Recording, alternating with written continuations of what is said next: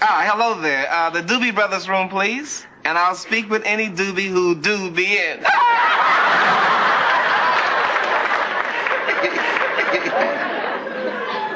Hello there. I be Roger Thomas. Which doobie you be?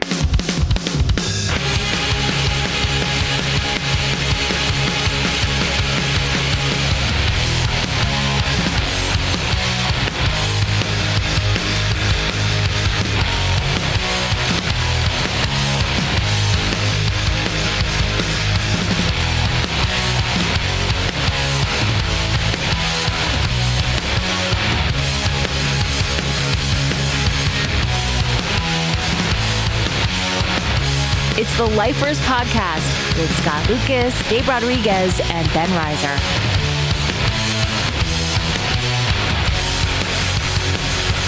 And now, here's Scott, Gabe, and Ben.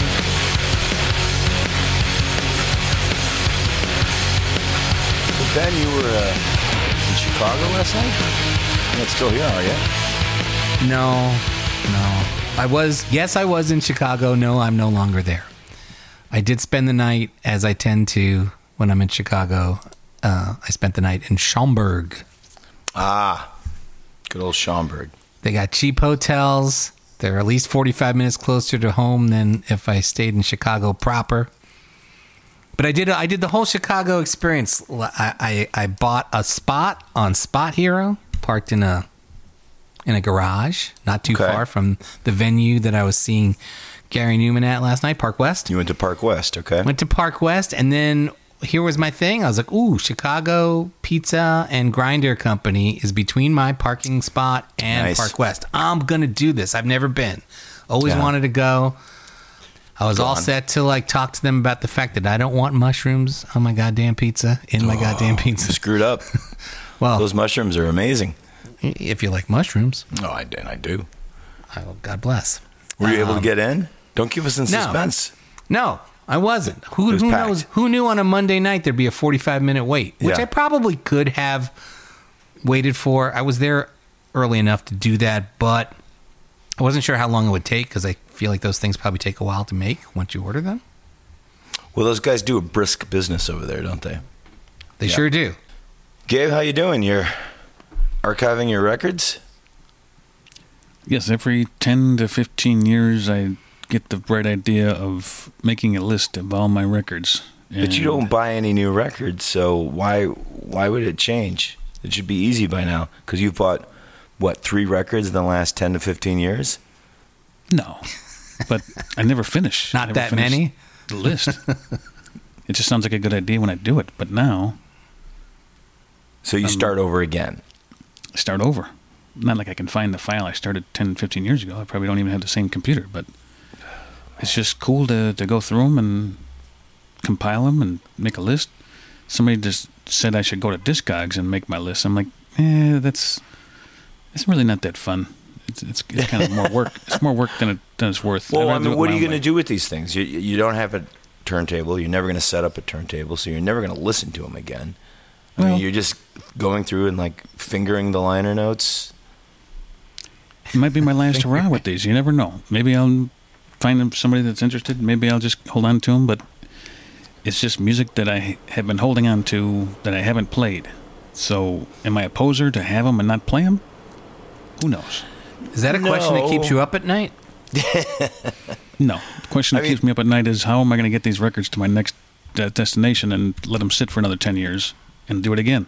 What's your next destination? Schaumburg? Great question. Schaumburg is in the heart of western Chicago area, and it's very expensive. Oh, yeah? Is it? You've been looking? No, I'm just saying I know people that live around that area, and I know the area. It's not my range. Is that your income bracket? No. Hey, songwriter Scott Lucas, does your songwriter brain automatically start singing Don't Go Back to Schaumburg in your head because it's got the right amount of syllables? It happens to me all the time. No, but yesterday when Burning Down the House was on, I sang Tearing Off Your Blouse. Gabe, you know who's on the show today? Greg Suran. You know Greg Suran? Yes, I remember Greg from Cupcakes. Played various shows alongside us now and again, and That's right. I lose track of how many guitar players have gone through the ranks, but he's He a nice was. He might have been the second one after Wes for us. Is that what you mean? guy. Yeah. Yeah. Yeah. He was right between Wes and Jonathan Polonsky, I think. I don't remember exactly the chronological, the Yeah. order. He was on the tour before the Here Comes the Zoo record came out, and then Johnny was on the tour when the Here Comes the Zoo record came out. Correct? Correct. Sounds right. Yeah. So Greg's on the show today. He's just getting back from Saudi Arabia, so we'll get into that. But here's what's on my mind is, Ben, is Coda gonna win Best Picture? Oh, it better not. Is that what's fucking going on right now? Are you hearing tell of such a thing? I am hearing tell such a thing. I mean, it won the SAG award or something the other day, or the Producers Guild award. I mean, because I tried to watch this thing the other night. It's a garbage movie. And it was awful. I mean, it was worse than Green Book. I can't believe how bad it was. I had to turn it off. Gabe, have you seen this, Coda? No, I haven't. I got a joke somewhere about a Led Zeppelin record that nobody likes, but I'll leave that to I like another that time. Led Zeppelin record. There's a lot of good songs on the Led Zeppelin record. Maybe. I saw a movie that's not up for Best Picture today. I saw the new Ty West movie. X. Well, don't say a word about it. We can talk about it next week. All right. I've been very busy. Plus, I mean, finally something's playing other than a 3-hour Batman movie. For Christ's sake. Mm-hmm. I won't do it. I haven't Not done gonna that do it. either. I would do it, but I haven't. The body of the last one isn't even cold yet. And they want me to sit through a 3-hour one? What's the I don't last think one? so. What's the I last don't know. one? What was it, Ben Affleck? I mean, Joker's a Batman movie. Let's get real about this. But wasn't it Ben Affleck who was Batman? Like, it seems like 3 weeks ago? Yeah, but that's... I mean, yes, you're right. But, you know, the finer points of it are there's that whole DC universe shit, which is the Ben Affleck Batman. And then this belongs to the more, like, Christopher Nolan. And whoever the fuck else wants to. Yeah, I know. It's always always darker. It's every time a new Batman comes out, it's darker. Remember when they were saying that for Tim Burton's Batman? But it's dark. Oh, it's darker than the Adam West Batman? Woo. Mm-hmm. But if Coda wins the Best Picture, I'm going to freak out. I'm starting to get into this. I'm starting to pay attention and trying to get my ballot together. Your unofficial ballot? Yeah, I'm not a member of the Academy. They've got What happened to Power of the Dog? I thought you were, like, locked I think and loaded. Power of the Dog I thought it was a lock, you know? And when we were out in L.A., there were billboards everywhere for it. Not 3 billboards outside of Missouri, but there were 3 billboards on Sunset. And I thought it was a lock, but you know how these things go, especially with this new system they have, where if the top choice doesn't get a 50% consensus, they go with the second choice. And if that gets 50%, then that gets it, which explains why bullshit like Green Book wins, you know? I don't understand what you just said. How can the say it one second more choice time. possibly get more of anything So than the basically, top choice? it's a preferential ballot is what they it's one of call those things where you vote for more than one movie. Right. So if the number one preference does not get 50%, they go to the next one. And if that gets 50%, that wins, which to me, that's not even fucking democratic. It's bullshit. You know? I mean, it's It's like- we it's like award the second Electoral best. College. But there are some states that Yeah, run right. their political offices that same way. Yeah, but these are the movies. These are more I understand. important, right? I understand. Yeah. Much more important. Yeah. I still can't get over the fact that Red Rocket didn't get nominated for anything. You're going to have to get over it. I can't think of what my favorite movie on that list of the 10 best picture nominees is. Maybe Power of the Dog. What else is up there that you liked? I like Drive My Car. Oh, yeah. And Licorice Pizza. So on the list, my 3 favorites are those. And then what else is on there? I think Nightmare Alley, I've come around. It's good. And you come around on Don't Look Up. It's good. No. I mean, it's such a garbage list. You got Dune, Don't Look Up, Coda, Ew. So what other movies am I forgetting here? Is West Side Story in there? West Side Story. Yeah. I mean, I went to it. I like West Side Story. I don't see why it had to happen, and I don't see why it's on this list. What else is on there? Come on, Gabe. King Richard. Oh, King Richard. Oh, for God's sakes. I'm not sitting through King Richard. That is never going to happen. I don't care if you tell me it's better than Goodfellas. I am not going to sit through King Richard. No. Which are you more likely to sit through, King Richard or The Batman? The Batman. Mm-hmm. Well, how do you feel about Will Smith in general?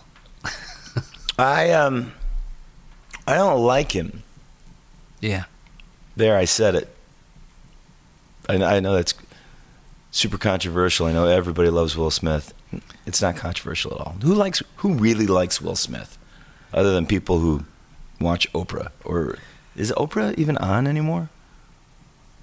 People who watch The View probably like Will Smith. Which is a lot of people. Yeah, I know. And a lot of people like Blood Sausage. The last movie I saw Will Smith in was where he ran into his... He was being hunted by Omega his Man, DH. not Omega Man, whatever it was called. It was the Ang Lee movie. I was going to ask you about it. Did you see it at the high frame rate? I did. And God, it was I hate so that. gross. Like Will Smith licking an ice cream with his de-aged tongue in the high frame rate was the grossest thing I've ever seen. And I was like, fuck this. I'm never sitting through a Will Smith movie again. And I'm like, why am I here? I was like, oh, it's because of Ang Lee. And then I thought, oh, remember, you haven't liked an Ang Lee movie in 15 years. Why are you here? Those high frame rate movies blow my mind because it's just like, hey, I'm watching the behind the scenes footage for a movie that they're shooting right now. Right. Like, what? Why would anyone put that out? Didn't last long, did it? It's terrible. I bet it rears its ugly head again at some point. You know what they're doing is they're getting us with these 4K televisions, so they're just going to gradually get us used to it, so that when it comes back out, they'll be like, "This looks right?" And we're like, "Yeah, it looks right." Mm-hmm. You know what we're talking about, Gabe? 5G internet or 4K TV, it's all the same to me. Yeah. Well, let's talk about what you want to talk about. I'm sorry this is so boring for you. Gabe, what are you using to do your archiving for your LPs? Are you doing like an Excel spreadsheet or something fancy? It's just a Google Sheet. Google Sheet, same thing. Yeah. Right. Okay. Yeah, so I can share it and make it interactive and update in real time, so people can. So you've got a Are column you compiling for a price list? No, not a price list. It's just a list. It's just a list. Like What letter are Format's you vinyl. on? Letter. They're not in alphabetical order until I sort them. Oh. I have 131 7-inches in there already. So you're I just have doing labeled- it by format. Yeah, I'm doing my format. So your label. physical media that you are currently archiving or cataloging, it's not already in alphabetical order? You don't have your records organized? He's not used to Daniel be Stern. Years ago, it was in alphabetical order. Now, it hasn't been like that in a decade and a half. Who am I kidding? Because you got lazy. Well, if you don't play them, you don't care. But if you don't play them, how do they Listen, get out of order? How did they get so out of record order? means something to me. Yes, they used to, and the music does, but the physical records, I'm unattached to them now. I'm physically detached from my records. They're just You used to be toys. physically attached to your records. Oh, yes. Physically? I was You were attached. mentally. I was a compulsive collector. I was a compulsive collector of records. I had 18 Gorilla Biscuit 7-inches at one time in my hands, and they were all mine. That's hoarding. They're mine. All mine. They were. I have a picture of myself holding them. 18 Gorilla Biscuit 7-inches and no room in your collection for the replacements. Got it. You're right about that. So what's next after the 7 inches? 10 inches? No, I go to the 12 inches because I had one 5-inch. It was a Rocket from the Crypt small record. It was I remember that 5-inch. Yeah, that was weird. Yeah. And Rocket from the Crypt is rough because they don't have labels for half their records. They just put them out on their own and just sold them at shows and stuff. So, right. But it's just fun. It's fun to go through them. This is probably my last hurrah. It's the last time I'm going to do it. Wow. And Really? I think they're like Beanie Babies to me. You know, You're feeling they were old. collectibles. Goodness gracious! Oh, yeah. Like your last hurrah. I love the music. I know, geez. Listen, if I can hear it, Are we the age where we start saying stuff like that?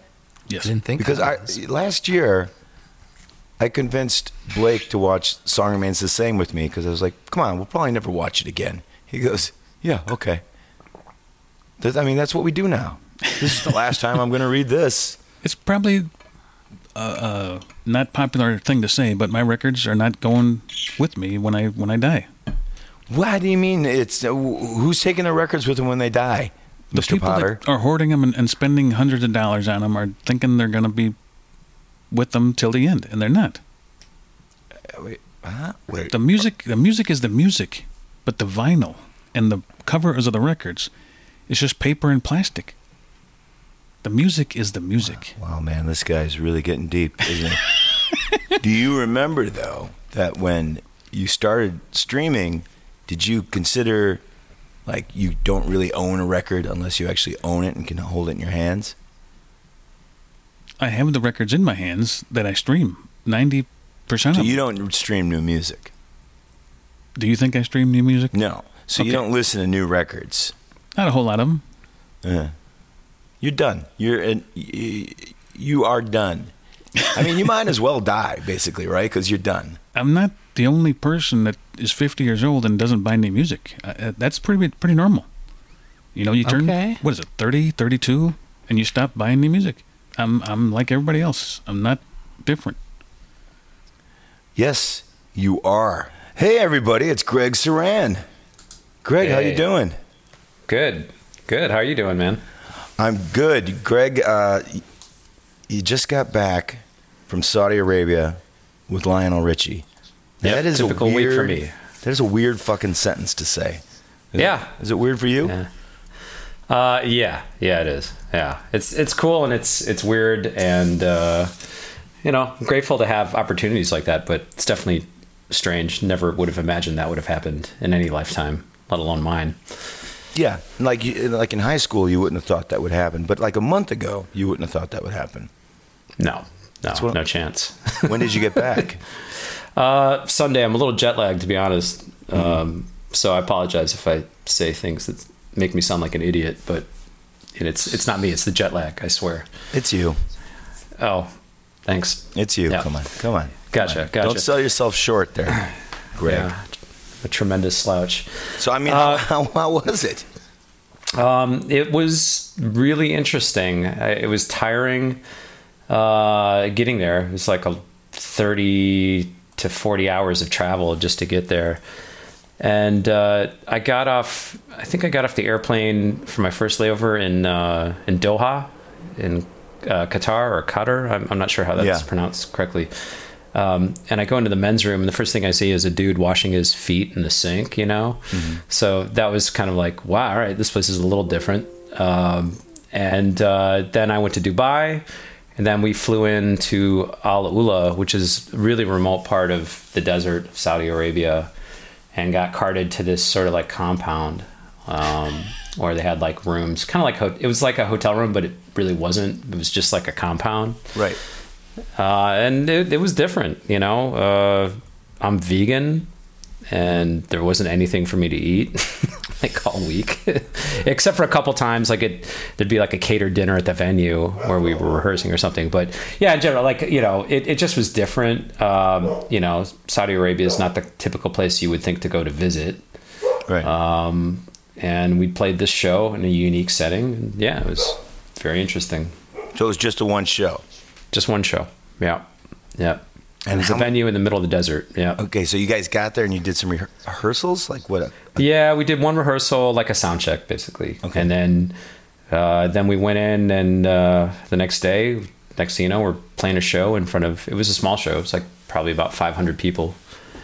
But, you know, I'm assuming it was probably like a lot of like, you know, like important people. I didn't know who they were. I don't know, but they seemed important to me, like, you know, within that country. I met some cool people there that, like, there were a number of people with Live Nation that were putting on the show from, I think they were from the UK, and they were really nice. There was no food for me to eat, so they were like putting together these like care packages daily of like little mini bags of Doritos and candy bars because like there was nothing else I could eat. So I was like, "Don't ever show me a bag of Doritos ever again. I'm gonna lose my mind." Well, you can't eat candy bars either, can you? These were like kind bars, you know. Okay. So like I could eat that. They were like dark chocolate. Yeah. But I hate to say it, I broke my vegan streak. I had to eat some cheese because there was nothing I could eat. I had to eat like this cheese pastry once, and I ate like a baked potato the other time. And that said, it was really an interesting experience. I don't regret it. It was an interesting thing. I had a guy I posted about it on my Instagram page. Just like, I don't do political stuff on my page. I just kind of like, hey, I'm doing the show. Here's me doing it. I don't typically do that. I like to keep it kind of light. But you know, I wanted to post it. So I posted a picture of the venue, and then me there, and then like where I was on the map, which I thought was fascinating. I'm like right there in the Middle East in the desert. It was, you know, pretty intense. And a guy, you know, posted something on my page about the political stuff, right? Which I'm aware, and you know, most of us are, hopefully. We talked about that last week. Oh yeah. And it was interesting. And this guy, he was very thoughtful. He was a musician. I don't know him personally, but he posted something, and I messaged him directly just to be like, hey man, you know what? I'm just curious why you posted that on my, you know, thing. I'm not trying to be accusatory or anything. I just was curious why you did. And we got into this dialogue, you know, via direct message about the whole thing. And it was really cool. Like he had an issue, you know, I don't think we should be celebrating, you know, that government. And I'm like, listen, I'm not celebrating anything. I was there. And, you know, my position on things is to not, you know, basically say, I will not participate in that. I'll have nothing to do with that. You know, I know people choose that way of protesting things. I just don't. You know, as a vegan, I don't approve of people eating meat. It bothers me, but I'm not going to get in their face, and I'm not going to say like, hey, you're a terrible person because you eat meat. I just try to like lead by my example and live by the morality that I care about and that means something to me. And maybe in that way, some people might notice and be curious and want to know more about it. And they might think I'm crazy and whatever it is. But so like, you know, my thing about going over there was like, I had some reservations, but I'm a musician, and, you know, that's what I do. I go and I play the gig, and I felt like I learned something by being there, actually. So I don't have any regrets. Yeah. I would rather talk to people that I disagree with, maybe about certain things, and I would rather engage rather than just ostracize and say, no, you're stupid or you're wrong, and I don't want to talk to you about it. Or I don't want to accuse people of things. I'd like to know more about why they think they think the way they think, and I'd like them to understand a little bit about why I think the way I think. And we don't do that anymore, Greg. You know, I'm trying to, man. I don't know what world you live in or what century you think you live in, but that's not the way we do it. But, you know, I've played in China, I've played in Russia, I've played in Belarus. You know, I'm sure you've played all over the world too, in places that maybe don't jive with our sensibilities. And again, I'm not making excuses, and I'm not saying like it's like trying to create some kind of moral equivalency, because it's not. But I think it's real easy to get self-righteous. I think it's really easy because it feels good. Feels good. Like, it feels really good. You know, and I just, again, I might be way off on this, but I try to like have a little bit of humility and try to go into these situations and just keep my eyes open and, you know, and participate. See what happens. The question I have is the secret to your agelessness the veganism? Because you look exactly the same as I saw you 20 years ago. What's up, Gabe? How are you? How's it going, Ray? Good to see you. You look great too. Thank you, by the way. You look amazing. Yeah, you look like Gabe to me. There's only it's. I don't know. Thank you. I don't know. So that I've been vegan for a little bit, but I learned a lot of this from Scott Lucas here. So he was, you're not vegan though. You're vegetarian, right? No, I'm Or you were? vegetarian. I can't make the leap. Too much pizza in my life. I appreciate, you had a bit of an influence on me with your vegetarianism. I remember going to, what was the chili place on Broadway? I used to go there all the time. 5-way chili. Yeah. Yeah. Yeah. I was like, you can actually eat like vegetarian food and it's not so bad. Yeah. No, it's okay. Are you living in Chicago now? I live here, but I'm in LA a lot working. But yeah, I guess I live here. It's funny, I don't work here in Chicago. Nobody pays me in Chicago. I just hang out here. Nobody ever gets paid in Chicago. You know that. Oh, okay, good. So it's not just me. That's good. Yeah. But for people who don't know, you came up in Chicago. Yeah, I grew up in Chicago, part of the music scene to some extent in the 90s, in my 20s. And then What was the first LA. band you played in Chicago? When I... I played in some interesting bands. I played in a band with some guys who were older than me when I was in college. It was called Tic Ta. And they were like, kind of a Duran Duran kind of band in Chicago. And they're great guys. Like, some of them, Sean Mulroney and this guy, Pat Lasasso. And, and they were like playing Metro and Avalon. And I was like 18. And they were, anywhere between 7 to 10 years older than me. But, part of the Chicago scene in the late 80s, early 90s. And so I started playing with them. And then after that, I played in a band called... the Soul Vitamins, actually, with a drummer named Dan Leali and this guy Ramey Gitz, and we played like Elbow Room, trio, like, kind of Chili Peppers kind of thing, like funky rock, it was My like favorite. You love it, it's like 92, 93, but I was just like a kid. I was like so glad to like be playing shows in the city, and it was fun, and so I played in that band, and then I started a band with couple guys with Preston Graves called Cupcakes, which you're familiar with. We opened for you guys on one of our tours. Right. People from Chicago have fond memories of that band. Yeah. Well, some people, I guess. Some people. Don't, but some people have like the opposite of fond memories, exactly. whatever that is. Yeah. But yeah, for the most part, like, I guess we were kind of latecomers to that scene a little bit, but I guess we didn't really get our deal till like 97, 98, around then. But When did that record come out? Finally came out in 2000. Right. It was a brutal process. We recorded it in the UK in 98, and then it came out 2 years later, basically, or a year and a half later, something like that. Right. With Stephen Street? Yep. Stephen Street produced it. We went on the road, I think one of the first tours we did was opening for Local H. You're welcome. I think that was one of the early ones. Yeah, thanks. Yeah, sure. Were you guys one of the first bands that was on DreamWorks? Because I remember like everybody was sort of getting... DreamWorks seemed to be sniffing around everybody at the time, what are you saying? Like, we were just like... No. I mean, they were sniffing around us. They didn't sign us, but they signed you guys. I see. Yeah, you know what I mean? Got it. I see what you mean. But they were like, no one knew what they were going to do, and they had all this money, and then they went for you guys, though. So there was Beth Halper was our A&R person, and she kind of was familiar with us kind of early on because her husband was Butch Vig, and Butch knew Matt from the Smashing Pumpkins, our drummer Matt Walker. And so she was kind of familiar with the demos we were making at that time. Yeah. And we got a lawyer, and next thing you know, there were a couple labels that were pretty into it, like Interscope, Jimmy Iovine and Tom Whalley were pretty into it. Rick Rubin with American was pretty into it. And A&M, Andy Brokaw, she was into the Cupcakes. So like, we got flown out to LA, and it was one of those things where there were 4 or 5 labels that were pretty interested. So I think maybe that made DreamWorks move quicker than maybe they would have otherwise, is my guess.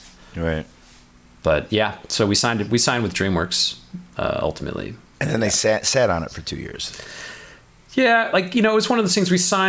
We had good meetings with Interscope. We had a really good meeting with DreamWorks, and Rick Rubin was really cool. He was great. He was an interesting dude. All of those experiences were cool. I don't think the four of us had really decided who we wanted to sign with. It was just one of those things where we went out to LA, we got wined and dined. It was all pretty impressive.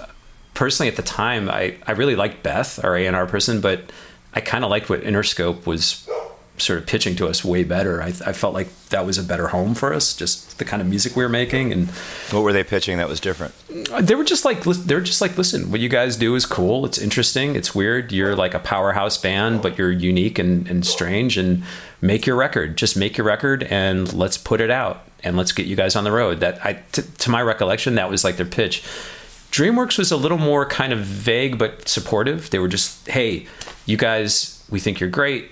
We anticipate you guys making a lot of records with us, but they didn't have like a real like marketing plan to start off. I don't know. It was kind of vague. I think they just were appealing to, the artistic side a bit, but I don't know. What I was hearing was like, I don't know what you guys are talking about. Like, it all sounds great. I just don't know what it means. And in the end, I don't think they really knew either. I think they were just trying to get the deal done. They were cool people. Like, they seemed nice. I'm not saying they were trying to screw us over. I just don't think they really knew what to do with us.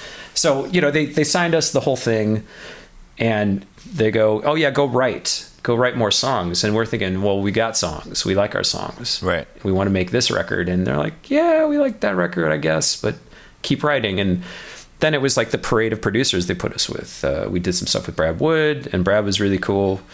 We did some stuff with, Ted Nicely. Nice. Yep, we were up at Smart Studios recording with him. We did, there were like a number of other people we recorded with, Don Gilmore.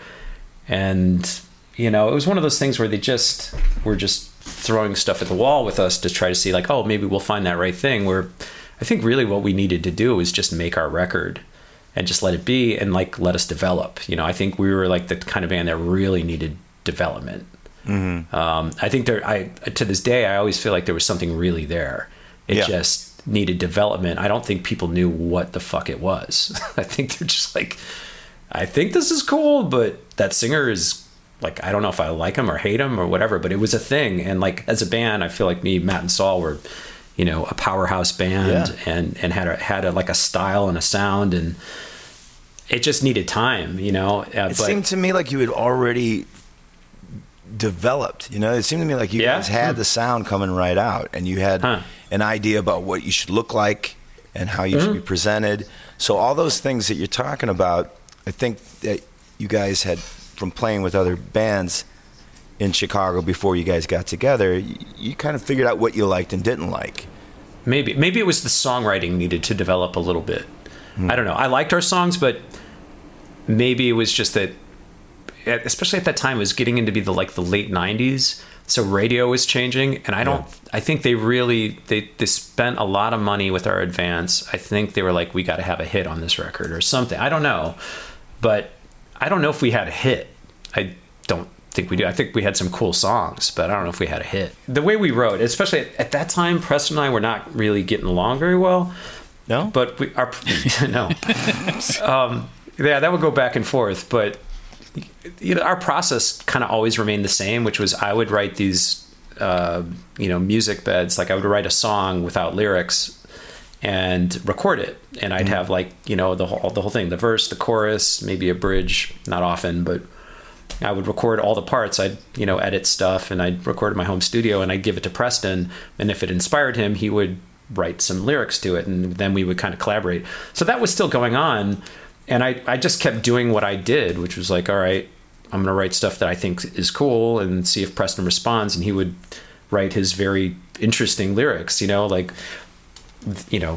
what you will about him, but they were different. He had like this sort of style, but it wasn't really like radio friendly at that time. I don't think. So we kept like submitting songs that I'm like, I don't know, I think this is kind of cool. And they'd be like, yeah, we like it. Sure. But I don't know how confident they were that either one, we had a hit, or two, we could stay together. I don't know. Well, I mean, who's to say? Like, Radiohead was having success with records that, were those songs hits? They were. They ended up being hits, I think some of those songs were a little more developed than ours in terms of like their structure. We had more of a simple kind of formula, I guess you could say, which is to kind of just have a verse, a chorus, and then out. That sounds like Karma Police to me. Yeah, maybe. Me personally, I love Guided by Voices, and so I was a little inspired by that. And Preston had this idea. The whole concept behind Cupcakes was he wanted these little short songs, like maybe like Ween. And I was thinking, Guided by Voices is like that. There's like 28 songs on a record, and they're all great, and they're like a minute and a half or something. So I was kind of into that idea. I mean, that's kind of where it started, but I don't know. We're young, and it's kind of intimidating when there's like lawyers and A&R people and all this money, and you're thinking like, this is the breaking point. Like, either we're going to be a huge band or we're going to fail, and there's a lot of interesting things that go through your mind. And also like the fact that Preston and I weren't getting along, that was stressful, and all kinds of things were stressful. I had a girlfriend. I'm like, am I going to keep my girlfriend? Is she going to like run off with some other dude? I'm in London for 3 months. Turns out she did run off with some other dude. Yeah, that's what happened. Yeah. So, it's like going through that process is just, it's just anxiety filled, but also thrilling. And all the while, like the big thing that like hangs over your head is like, I got to make this work. This is my shot. Yeah. And so we were trying, and any bit of doubt, they're like, oh, we don't know about that song, or oh, we don't hear a hit. It can creep in, and then you're like, wait, what? Well, I guess, do we suck? Like, what are we doing here? And some of that starts to creep in, and it was an interesting time. And I think like, had we been a little tighter as a group of people, like I was very tight with Matt and Saul. And Matt and Saul were pretty tight with Preston, although I think they were kind of like frustrated with him a lot. They probably were frustrated with me too, but we weren't like a solid group in that way. We weren't like on the same team. It wasn't like us against them or us against the world, which I think it has to be to succeed in a way. We were divided amongst ourselves as well.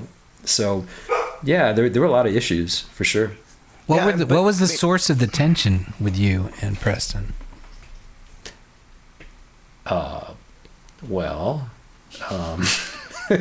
How do I say this like in a way that's like really diplomatic and doesn't get me killed by Preston? That's all we need to say about this, and we can move on. Yeah, I mean, I'll say that like for my part, like I love the guy, and I've always loved him, and we've had times where we really like have been like brothers, and I always feel like that my trust in him and my trust in our relationship has always been destroyed. And I feel like he's responsible for that. Maybe I'm wrong. I'm sure I bear some responsibility, but we did a reunion show right before the pandemic. Actually, I think Cupcakes caused the pandemic. I think it was our fault. That's right. Because we played our one reunion show at the Metro on a leap year. Yeah. And then the next thing I know, it's like a week later, the world ended. Yeah. And so I blame us. But yeah, I saw the pictures and the videos, and I was like, that's it. The world's over. Yeah, that's it. But, we were like getting along great leading up to that. And then like the show came, and all of a sudden it's like he was like freaking out. And I understand it probably wasn't about me. He was just freaking out with anxiety. And next thing you know, it's like we're back to the old thing, and he's like on my case, and he's giving me a hard time, and he's being crazy, and I'm just like, what the fuck is this? Like, I'm older now. I don't have to put up with this bullshit. Right. And so my perspective was like, Jesus, wow, like in a way nothing's changed. But there's also like a lot of sadness too, because I appreciated that we had reconnected and that we had kind of buried the hatchet, and that we were doing the show again, and like kind of like, to me it was like sort of closure somewhat, you know, and celebrating what we had accomplished. I felt like that band had something to do with my success afterwards. It was like my stepping stone into other things I did in my career. And I value that. And I value that relationship with him, as troubled as it was. And I definitely valued my relationship with Saul and Matt. And so I wanted something good to come out of it, because it was all kind of bad when it ended. And, lo and behold, it ended badly, which is disappointing and heartbreaking. But It's too bad. It is what it is. Yeah. It's too bad. I mean, those things are fun until they're not, you know? Yeah, I mean, right. I've been there. Yeah, right, Totally right. been there. But I think going back to like your troubles with the label and them not knowing what to do, I think like if you guys had signed in 94 and made a record in 95, it would have been a different ball game. You were coming in at a point when these labels, they didn't know what was going on. They were falling apart and they were scared. They didn't know what to do anymore, you know? That makes sense. Yeah, probably. So much of, I think, succeeding in this business has to do with timing. But also has to do with persistence. And I think persistence of time. The persistence of memory. Yeah. So I think had we stuck it out, we would have eventually become a pretty big band, or at least a band that people knew about and cared about, and we would have had a career. Yeah. But we just couldn't, on a personal level and a creative level, we couldn't keep it together. But there's nothing wrong with that record. It's not on that record. You know what I mean? That record is. Oh, cool. The record sounds great, and as far as I'm concerned, it was fully formed.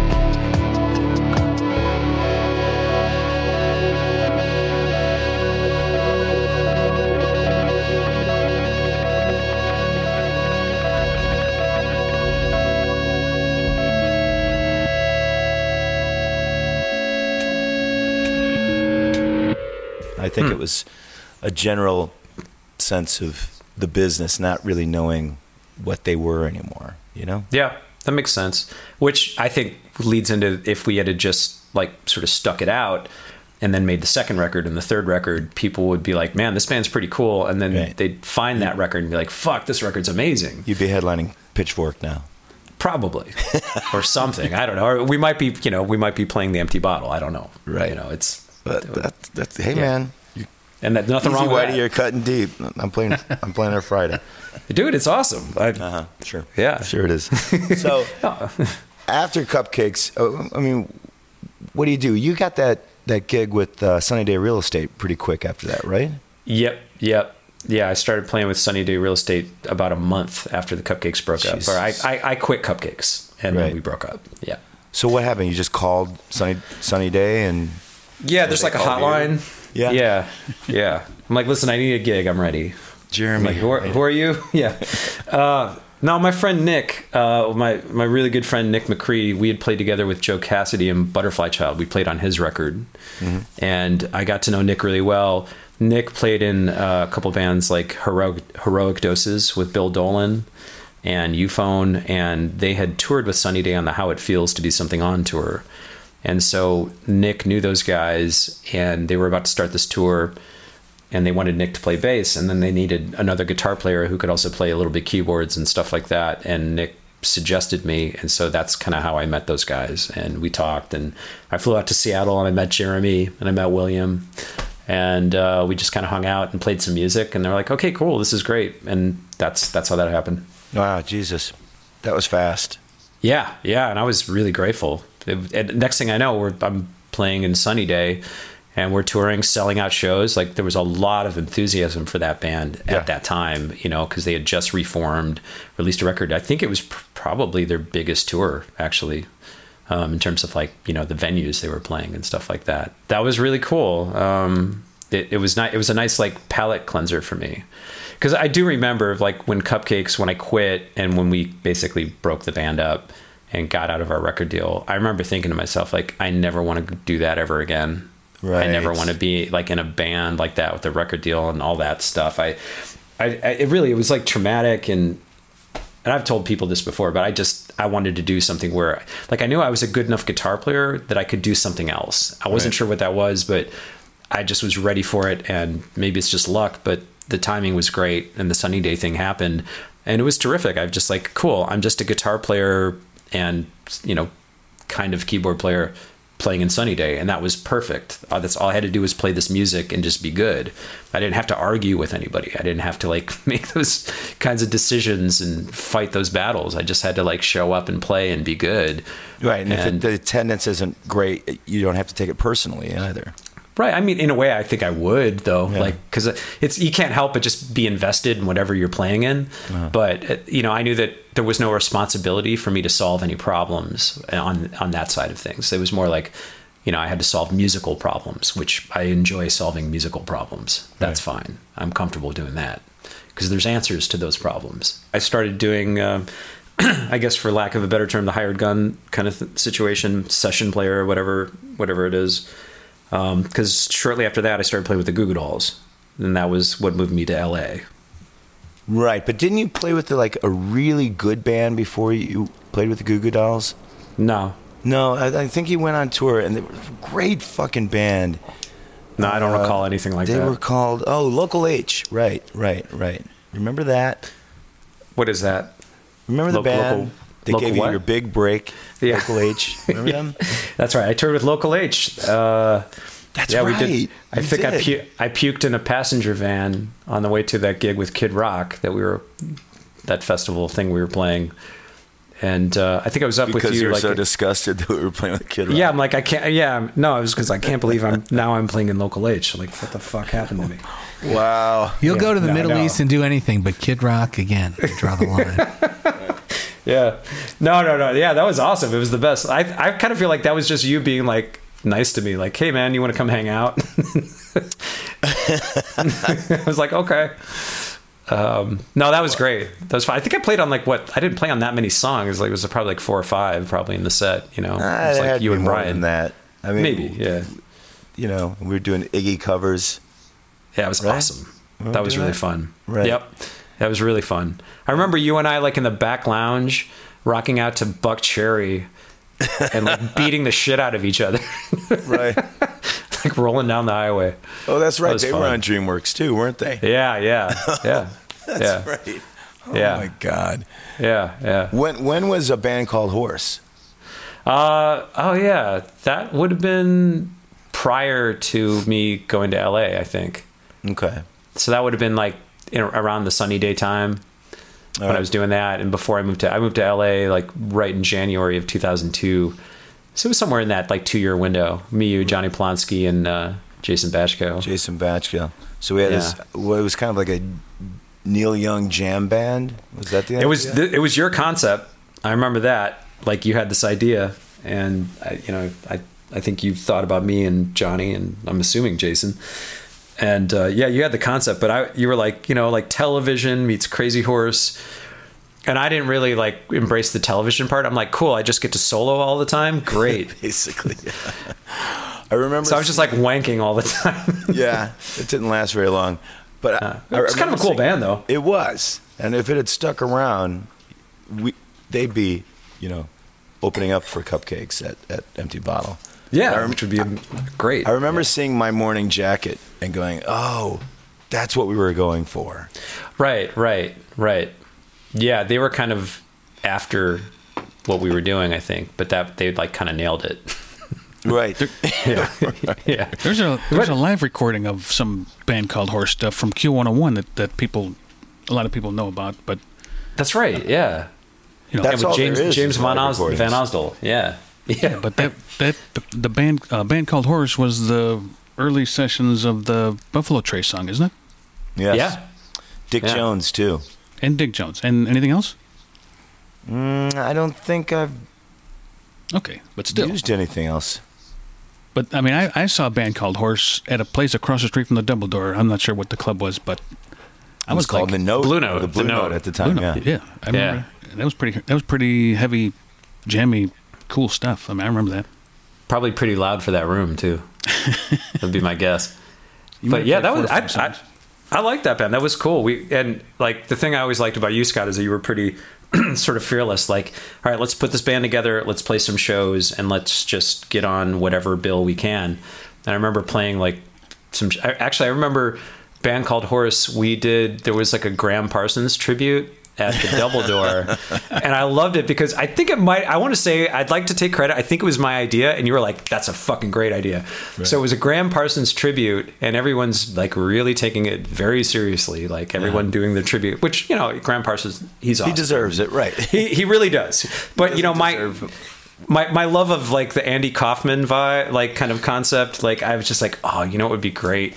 Like we should go in there. I think we were just hanging out, like drinking a beer, and I'm like, we should like play like an Alan Parsons song. Right. And we did. Start with Eye in the Sky. We played Eye in the Sky. We were like one of the last like acts to play the Graham Parsons tribute. And we just like unabashedly, like without like saying anything, we just played Eye in the Sky.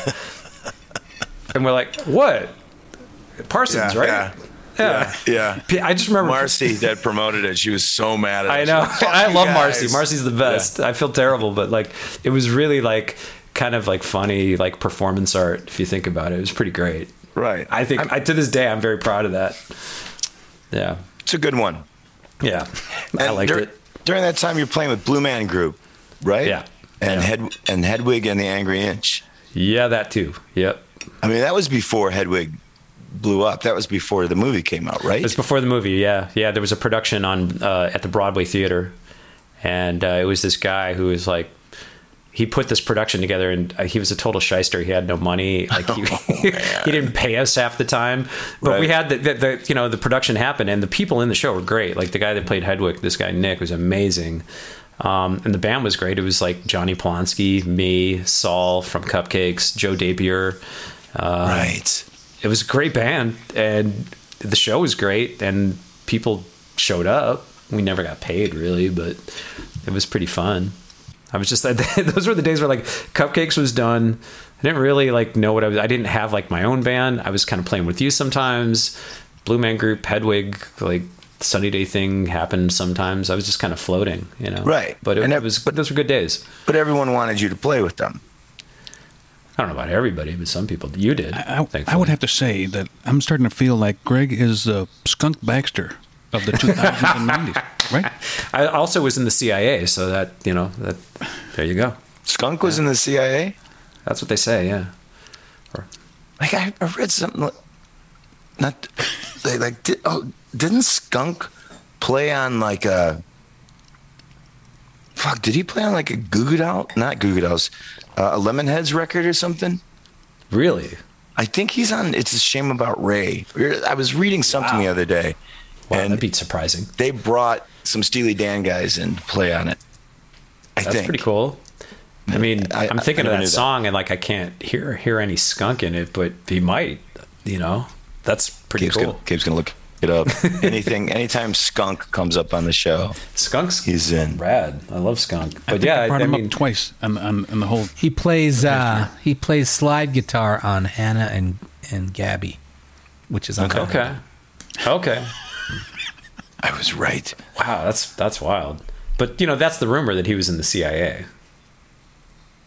No, that's Chuck Barris. No, he's another one, but separately, Skunk Baxter allegedly was in the CIA. So Skunk brought Chuck Barris into the CIA. And then they formed a Gong Show. Yeah. I don't know, man. It's just some dumb thing that was floating around my head. I could be wrong. But so I guess I'm like the Skunk Baxter of the Chicago music scene circa 2001. Because I did play with Kevin Tiesta as well during that time. Did you? Yeah, I was in his band. I don't remember any. In the Red Terror. I was a Red Terror. I don't remember you playing with the Red Terror. Yeah, it was me and John San Juan, and Wes Kidd was managing. Wes brought me into it. Yeah. Remember that. Yeah, and then I moved to LA, and that was the end of that. So did you move to LA to be in the Goo Goo Dolls? Yeah, well, I didn't move to LA to be in the Goo Goo Dolls. I was in the Goo Goo Dolls, and then I moved to LA.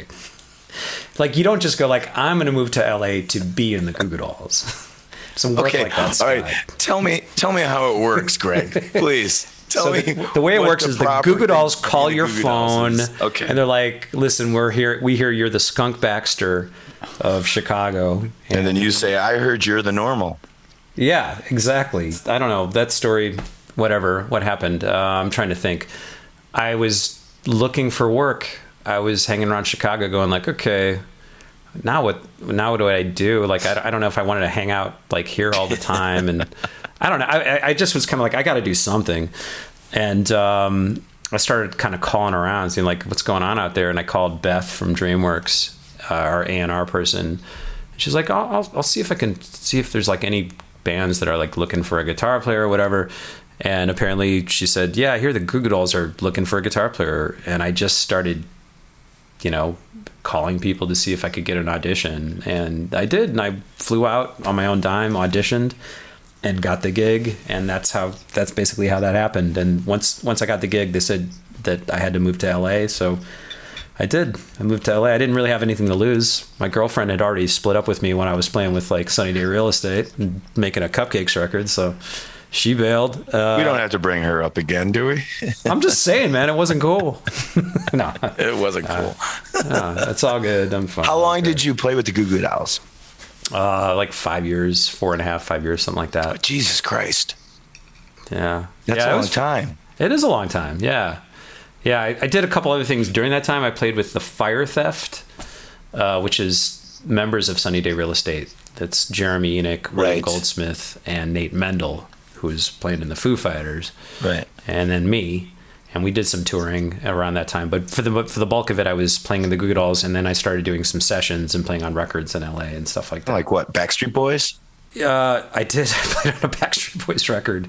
Yeah. So Johnny Resnick, he was really cool to me. Like when I joined the band, he seemed to like me in the band, and he had me playing on some of his sessions. He did a recording for a Disney film called Treasure Planet that Rob Cavallo produced.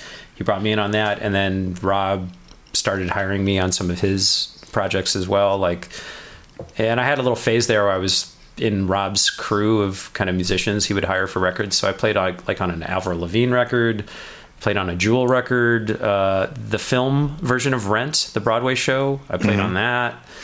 Rob produced that, and then a couple Goo Goo Dolls records. Yeah, it was like a good run of playing on like, you know, big time major label records as a session player, which is you know, kind of cool. Yeah.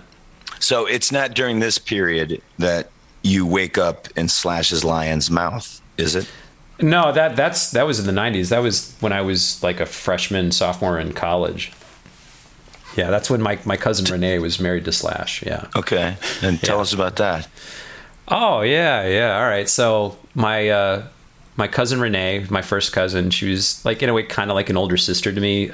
She would come to visit a lot. She's from California. She was a model, really great person, and I was, you know, quite close to her. Our whole family was. She would, you know, my dad's brother, my Uncle Frank, had passed away. And Renee and Marty were his children, and so they were, you know, a big part of our family after Uncle Frank passed away.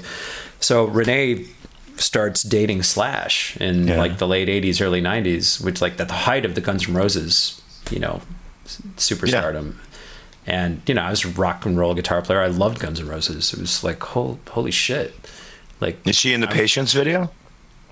Not that video. She's in the November Rain video, and what's the other one? Not You Could Be Mine, but there was like another hit, not Civil War, but something from Illusions that she's in as well, like Don't Cry. Okay. Yeah, that one. Yeah, she's in a couple of them, I guess, but November Rain's the good one. Yeah, okay. She's in that one. And if you say so. She also appears in Private Parts, the Howard Stern movie with Slash in the opening scene. Yeah. Okay. Yeah, Slash was like a member of our family. He would come out to the southwest suburbs, stay with our family, and we'd go out to like see a movie like The Godfather 3. And we'd go into like the Hillside Square movie theater, and, you know, we'd walk in and watch the terrible movie, and Slash would be like, "We got to get out of here. This movie sucks." Right. We'd leave, and like everybody would freak the fuck out. They're like, "Holy shit, it's Slash!" And then next thing you know, he doesn't blend in. Yeah. No. I remember going to like a haunted house, like one of those JC's haunted house with him once. It was like me and my girlfriend and Renee, and we go to this haunted house. Like, I love haunted houses. I love Halloween. We get in there. I'm like, man, this is gonna be so fun. And, you know, like a zombie jumps out, and like, and then all of a sudden the zombie's like, "Hey, wait a minute, man, are you Slash?" So I was like, "Hey, dude, it's fucking Slash, dude, come over here." Yeah. Next thing you know, it's like all the people like jump, they're out of character, and they're just like talking to Slash. I'm like, man, this isn't scary. This is bullshit. This sucks. Might have been kind of scary for Slash. He's just like, ugh, you know.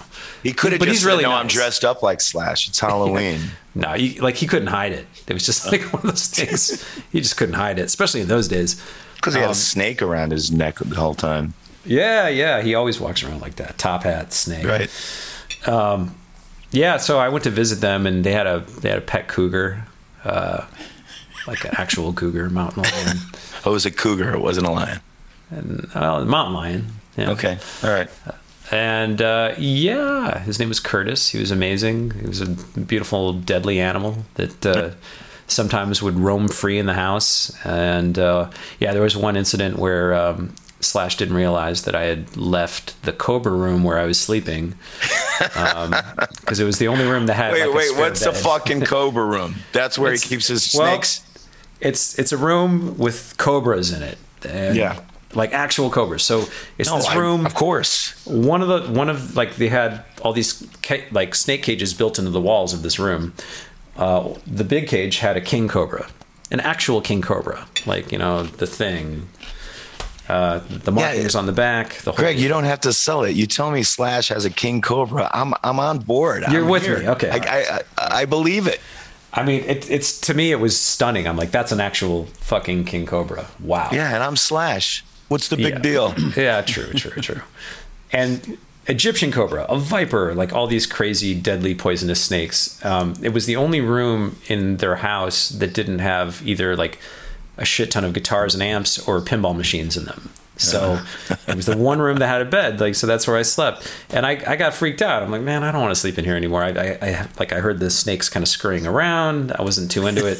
So like I go into like the media room, like the living room thing to sleep, and like Slash didn't realize I had done that, and he kind of would just let Curtis roam around the house in the morning before everybody was up.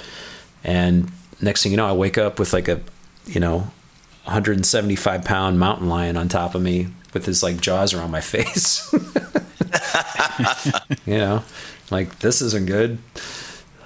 Scared shitless, and eventually Slash kind of made his way into the room, and he was just walking around looking for Curtis. I'm like, hey dude, help.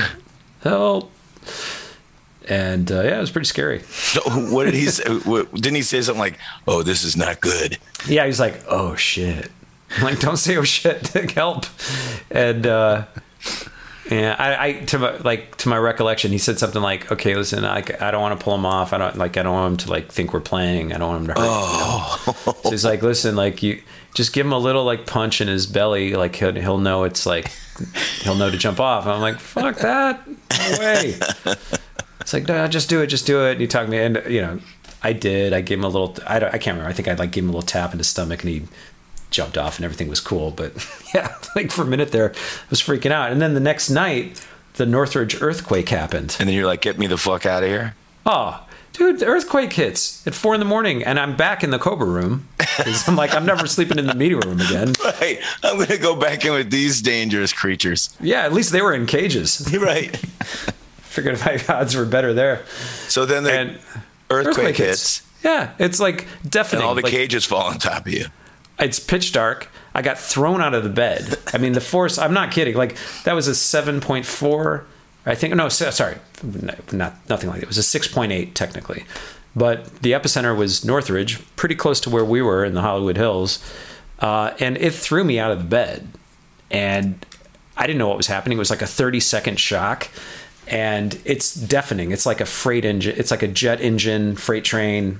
Yeah. I thought we were being bombed or something. I didn't know what was going on. I'm like, I'm from Chicago. I'm like, what the fuck? And I would try to stand up, and it would throw me again, and it's pitch dark. And I figured these, like that king cobra and that Egyptian cobra and that viper, they're out. And like, they're going to kill me. Right. And or whatever, the bombs that are raining down on Los Angeles are going to kill me, or whatever it was. Like, I'm dead. This is it. And survived, of course. And the aftershocks kept coming, and we went back to Chicago after that. I'm like, I'm never going back to that place ever again. But I did. How many earthquakes have you been through since then? Oh, probably like 5 or 6. Not it's too many, just nothing. No. But that one is a big one. Like, here's the thing about LA.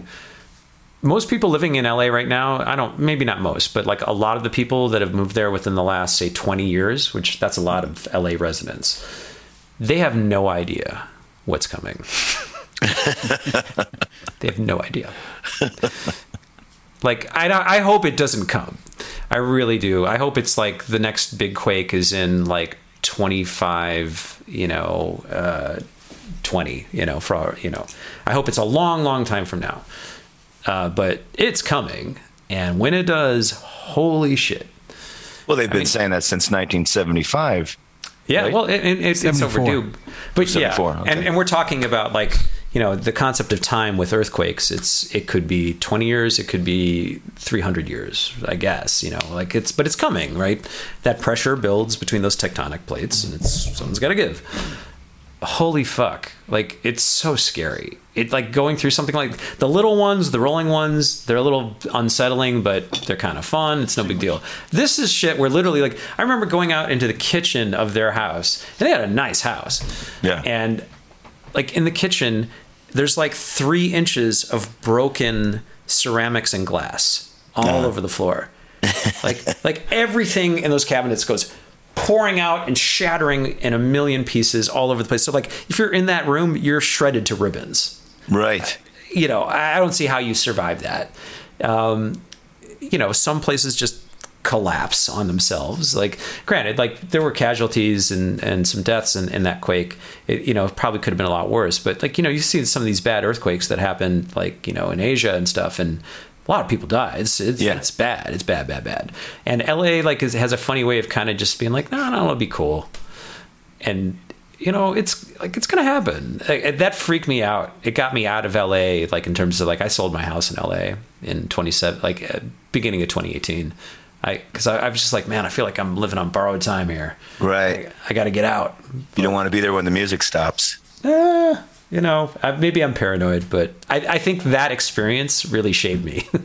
I think it really like resonated. Like, wow, this can actually happen. Like, we don't really have anything like that here in Chicago.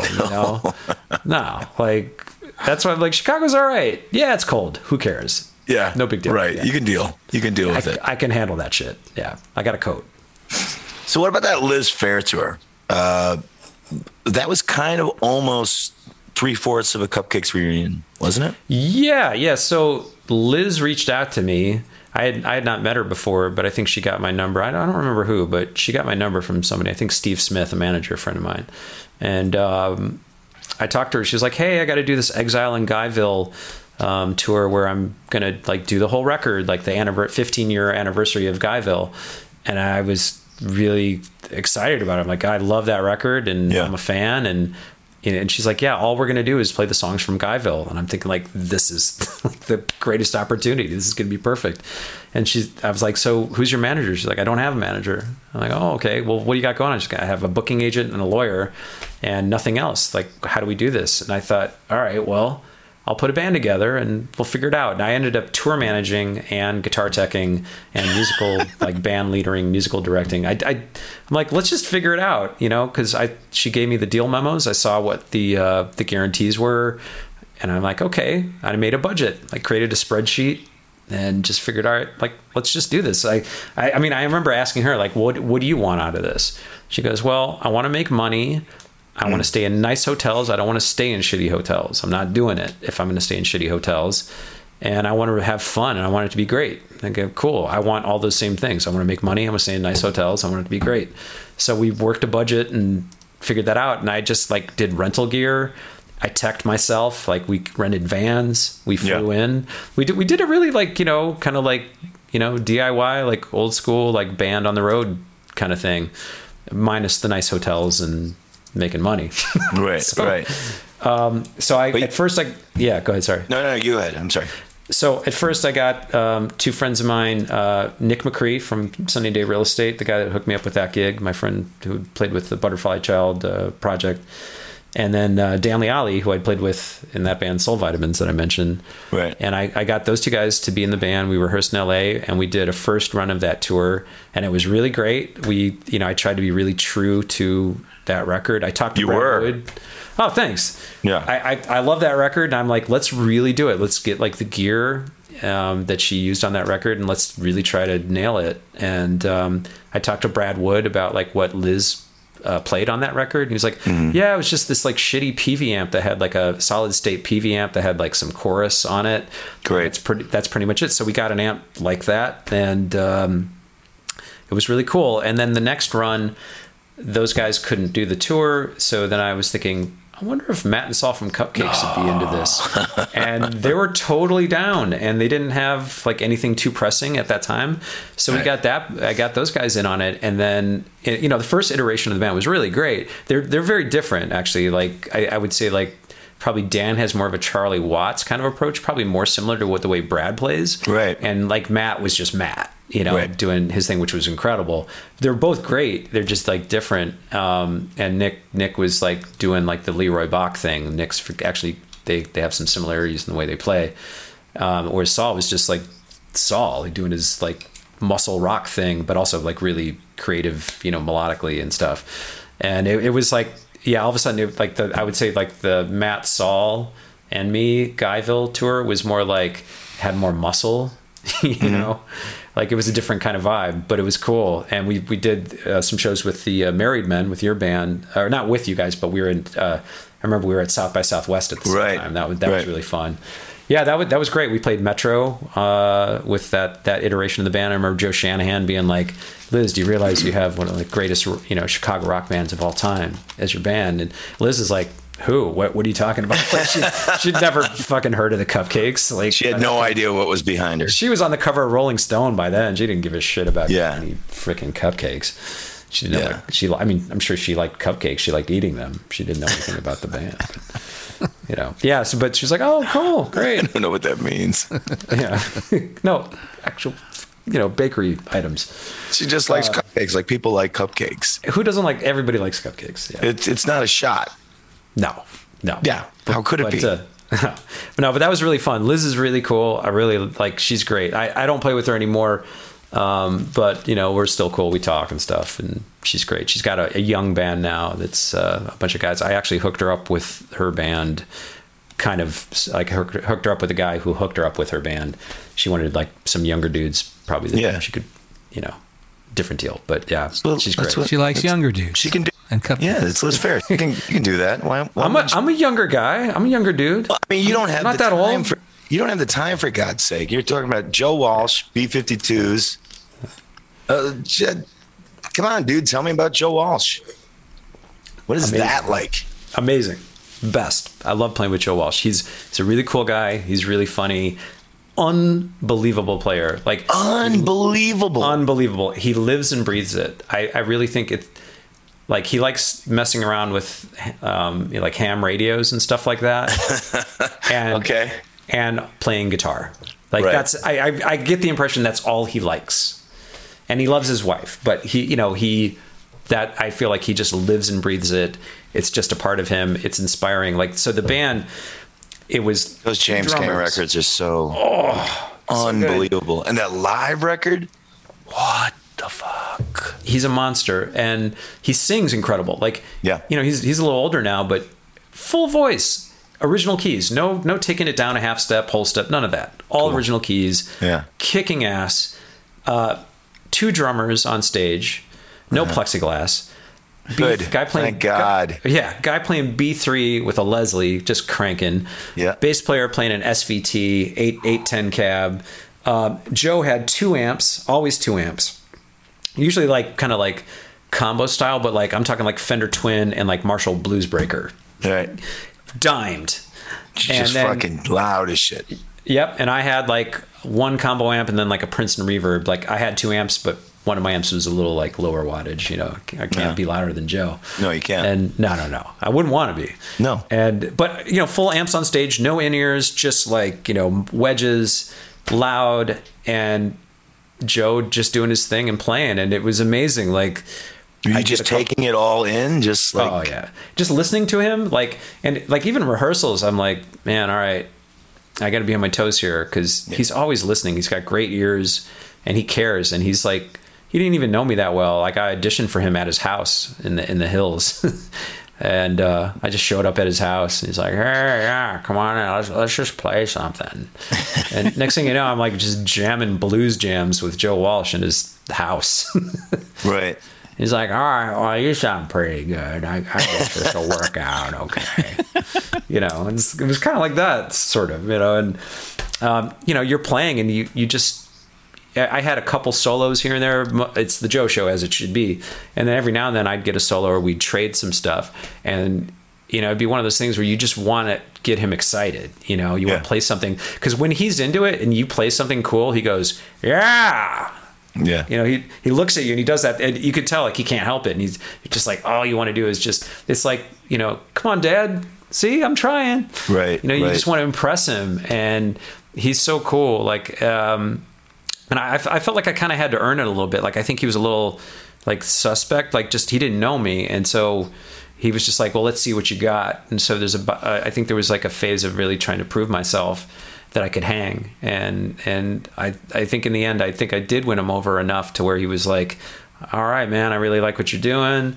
And we would go, sometimes he would say, like, or his guy, Smokey, who was, like, been his like personal assistant guy, manager guy for years and years. He'd be like, yeah, Joe wants to hang out with you and go guitar shopping today. I'm like, okay, cool.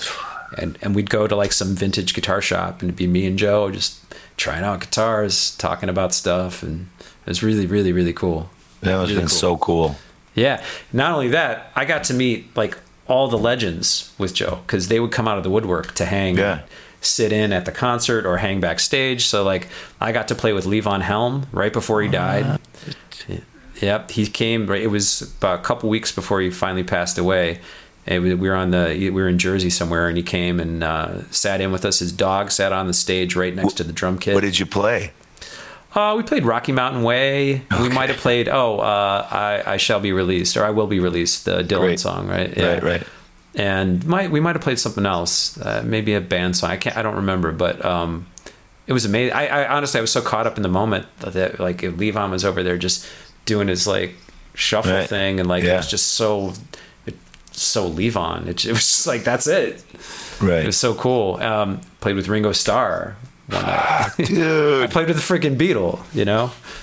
Amazing. And that show was actually, it was at the Troubadour for Joe's record release party. Oh, not to mention that Jeff Lynne was on stage as well, and because Jeff Lynne produced that record, the Analog Man.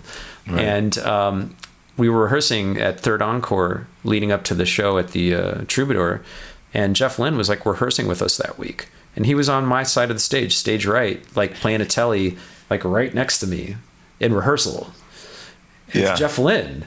Yeah, dude. And I'm like, hey Jeff, man, that I like that Telecaster. That's nice. He's like, oh yeah, mate. Yeah. He's like, what do you have there? I'm like, oh, mine's a '66 Telecaster. He's like, oh, it's brilliant, mate. Wow, how cool. Like, it sounds really good, you know? And he saw me doing something where I was doing this like playing behind the nut, like the little harmonic stuff behind the nut into like a delay, and I was like, you know, manipulating it during the song Turn to Stone. Uh-huh. And Jeff's like, oh, that's a great sound. You know, I would do that on records. I'd like to put like harmonic elements that were high in the, you know, frequency spectrum, and just, you know, sprinkle them on tracks just to like give it some ambience. And, you know, he just was full of like little things. I was like, this is so fucking cool. Yeah. And so Jeff Lynne's on stage with me. Ringo Starr's playing drums. I look out in the crowd. It's like Stuart Copeland, David Crosby, like, you know what I mean? Like, it was just like, what the hell? Like that, like when you play with Joe, that's what happens. Got to play with Billy Gibbons a couple times. People like Brad Paisley come out and want to sit in, and you know, just Jimmy Page comes to hang. Oh, and you're killing me, Greg. You're just killing me over here. It was crazy. Like, and it's Joe. Like, they all love Joe. You know, he knows all those guys. He's friends with all of them. So Joe had Jimmy Page's guitar, right? Is that? The story goes that, let's see. So Jimmy, again, there are people that are probably going to say like, no, that's wrong. But the way that I've heard the story from the people that I trust, like that are actually with Joe and Joe himself, my recollection is that Jimmy Page was playing Telecasters like through Led Zeppelin 3, I think. That's kind of like was his main guitar. That's it, right. So that's my perception of it.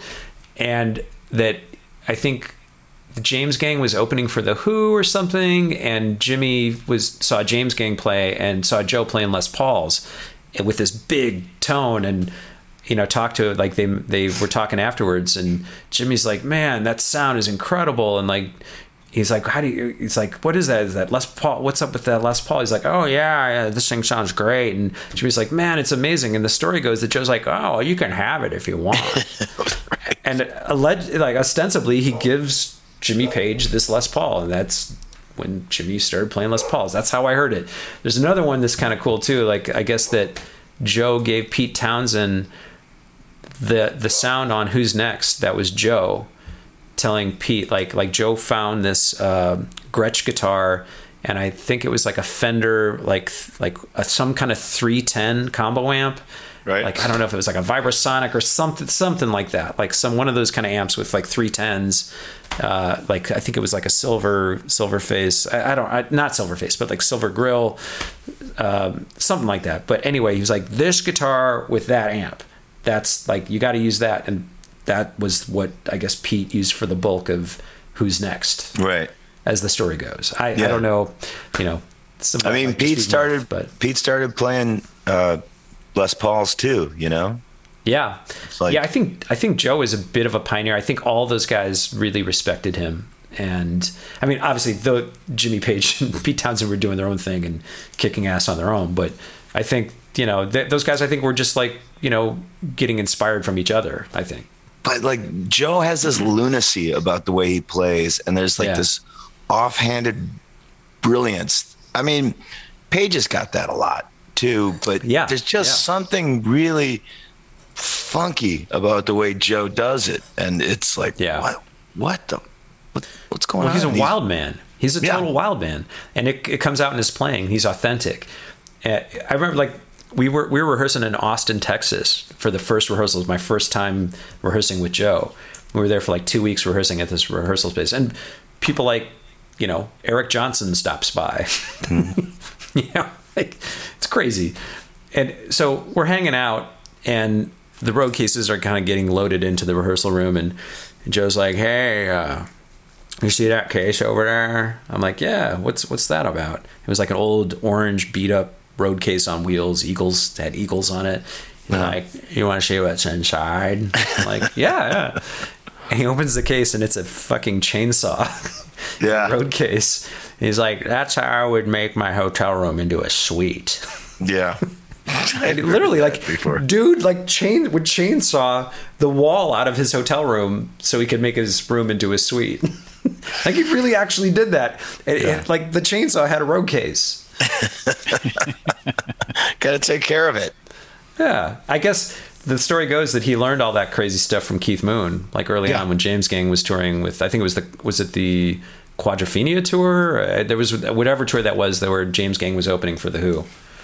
I guess Keith Moon gave him the chainsaw, and that may be the guitar, right? Yeah, that might that might be the case. And he's like, "We're square." But he was a wild man, and his playing is like that, and man, just great. It was a brief period of my career playing with Joe. It was like probably 2 years, maybe 2.5, something like that. But it was awesome. I loved it. Yeah, and then after that was B-52s?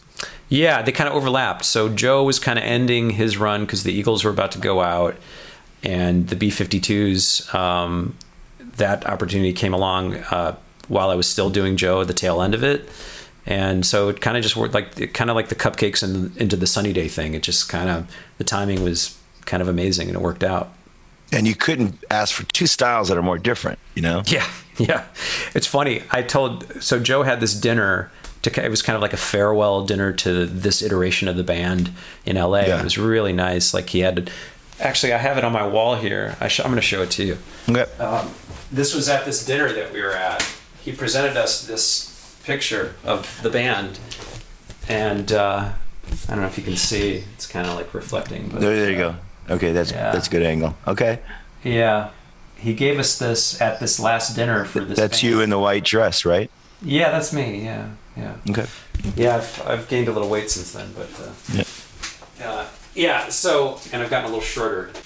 So at this dinner, he was kind of just like saying like, "Oh, everybody, tell me what you're doing and what do you got next?" And I go, "Yeah, well, actually, Joe, I'm going to start playing with the B-52s." And he goes, "Wait, is that band with those girls with those big bouffant hairdos?" I go, "Yeah." He's like, "That's great. They're great." Like, he approved. Yeah, good. Yeah. He's like, "They're weird. That's great." Yeah. So weird. Yeah. You Do love they have chainsaws? Yeah. Thank God they don't. I mean, what did you learn from the B-52s? I just had I've been having a lot of fun with them. They're great. What I learned? I learned that you don't have to grow up. Right. Because they haven't, and they're living like these wonderful lives, and they're just authentic. They're who they are. And I feel like they're the same people they were when they started the band in like 76 or 77, whenever that was. It seems like they just want to bring people joy, as dumb as that sounds, It's like, that's pretty much it. They just can't help but be who they are. Yeah. I don't think there's any element of like, well, we should do this because that's the thing that'll like make us really successful. I really think I don't think they get enough credit for being one of the most unique bands in the history of pop music and rock and roll. Absolutely. Like, who sounds like that band? Nobody. And it's because, like, I had the good fortune of kind of writing a song with them. Not really. It was, the animated Adult Swim show Squidbillies. I don't know if you remember that one. So they wanted us to do a version of their theme song for an episode, and we had like a session in LA for it, and we get into the session, and the theme is what it is, but we get in there, and actually I got Ken Schluter to engineer it, and like they were like, we need someone to do this. I'm like, oh, Ken. So Ken did it, and he was great. And we get in there, like we're all ready to record. It's the band, and I was replacing Keith Strickland, who was originally the drummer in the B-52s, who later became the guitar player when Ricky Wilson passed away.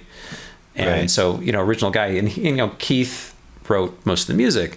So we get into the studio, we're ready to record, it's all a thing, and everyone's like, okay, so what are we gonna do? And no one's like, I don't know. Like no one was prepared. So I kind of prepared like a couple riffs just in case. I was thinking maybe no one's gonna write anything, so maybe I should come up with like a riff or something. So I did. It wasn't anything like groundbreaking. It was just kind of like similar to like, Rock Lobster or Planet Claire. Like it was surfy, playing on the Mosrite guitar. You're not going to reinvent that wheel. No.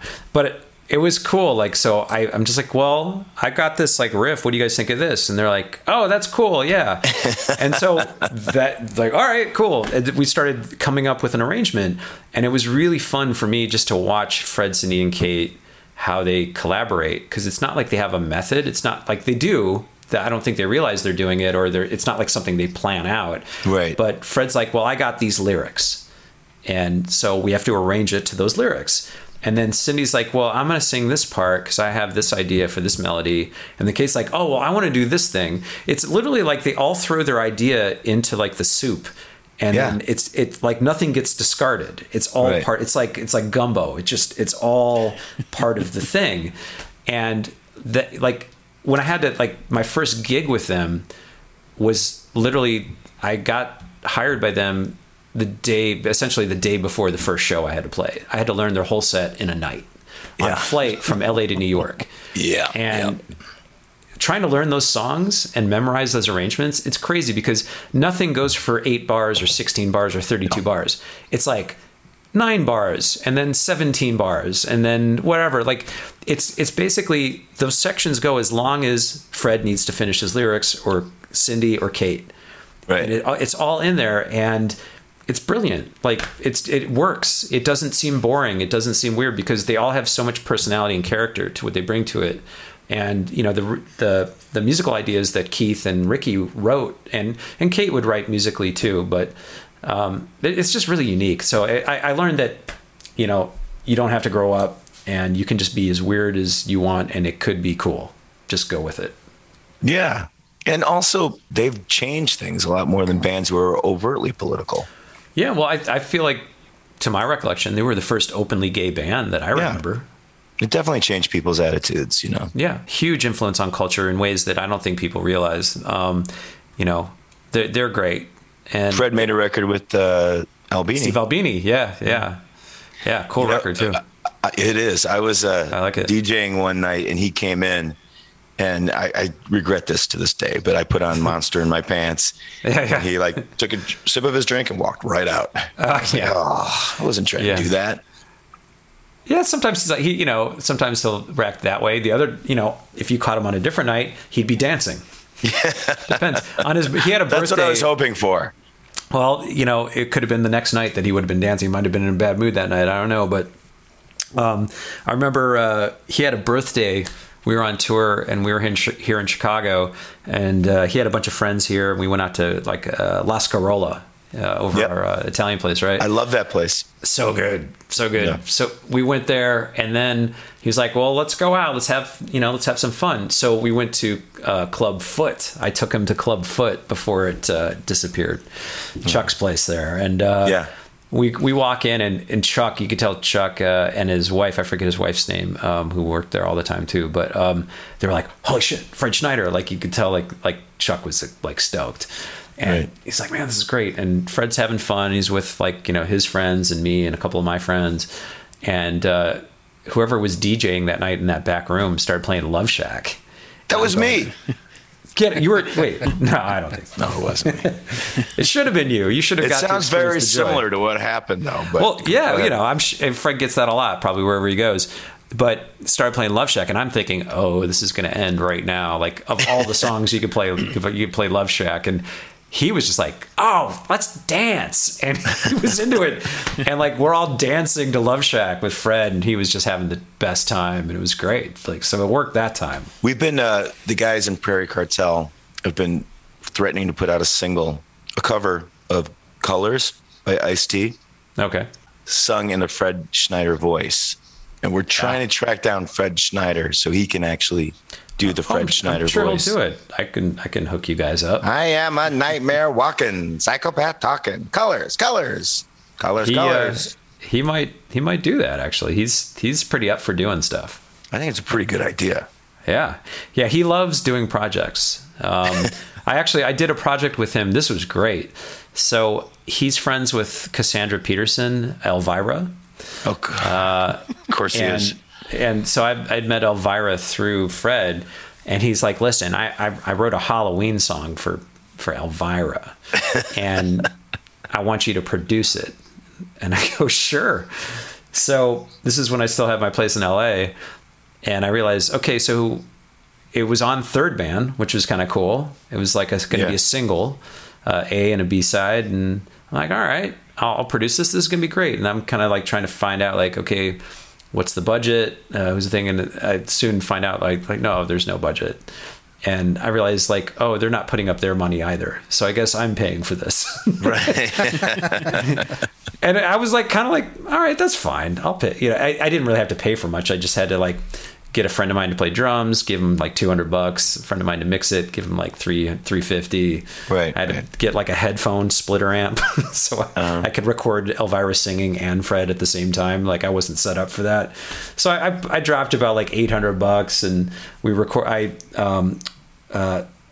Basically the song was kind of written, and I just produced it and put the track together. And I had Elvira at my house and Fred. And he wrote the lyrics, and she sang, and it was just great. And it came out on Third Band. It's a single. It's called Two Big Pumpkins. You writing that one down there, Ben? Yeah. I think we've got our closing song. Oh, yeah. There you go.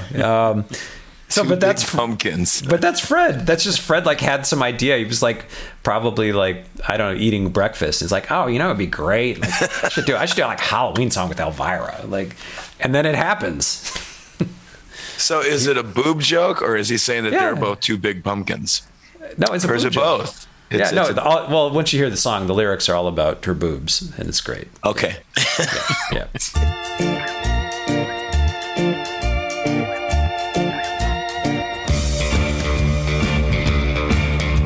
Hey, come on, fellas, and you gals too, 'cause I got something to show you.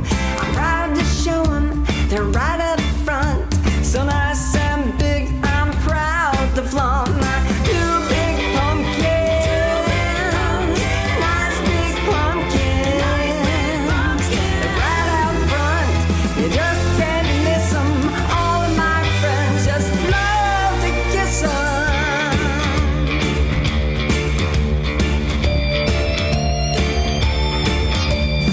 My friend Sally, she's really pooped. She works so hard, but her pumpkins drooped. But why are mine big, round, and firm? Well, it takes good soil and lots of worms for two big pumpkins. Nice big pumpkins. They're right out front, you just can't miss 'em. All of my friends just love to kiss 'em.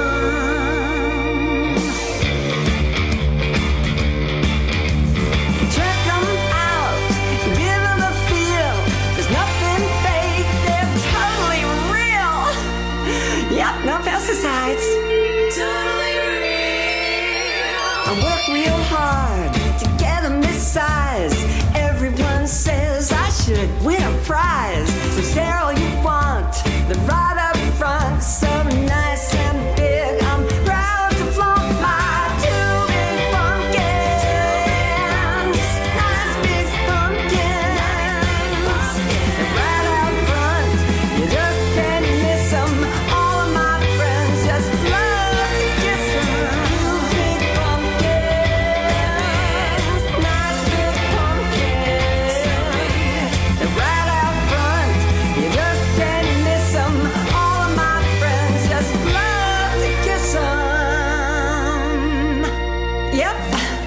two big pumpkins just growing out there in my pumpkin patch.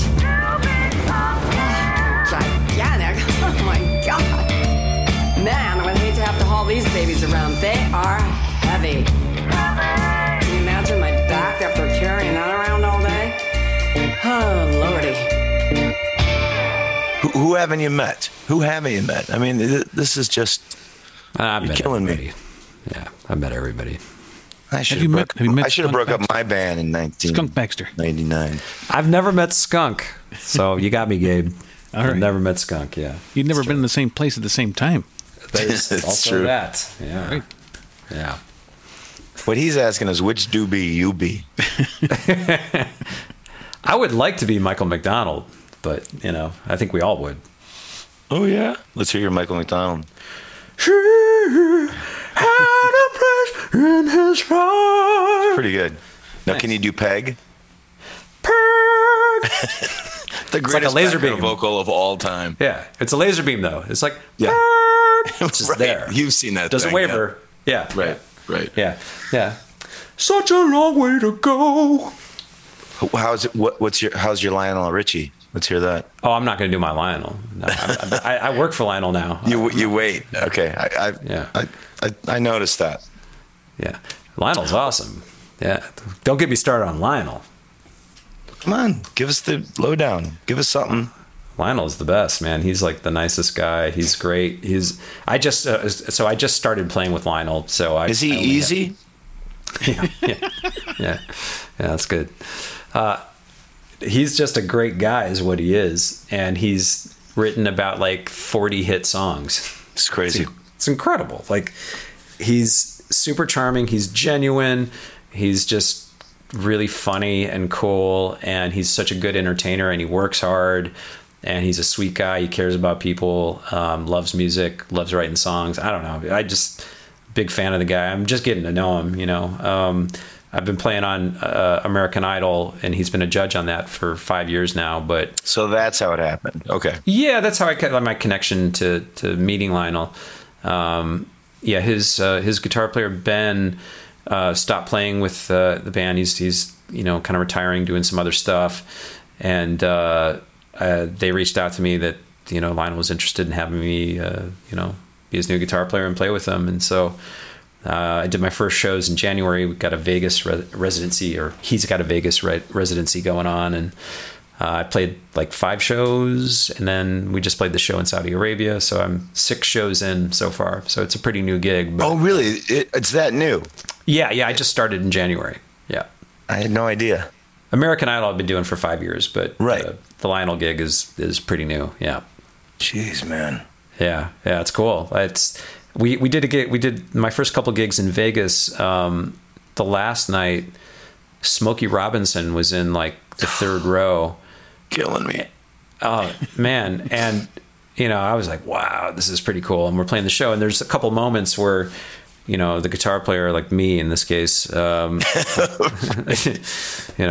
hate to say like, oh, there's a part where it's like I'm new, so I don't feel like it's my gig yet. It is, but like I'm still like, I'm the new guy. I'm just kind of getting comfortable. But, like I go out there to play the solo for like Easy, and I go front that's a and good center. one. It's a great solo. Yeah. And I'm playing that solo.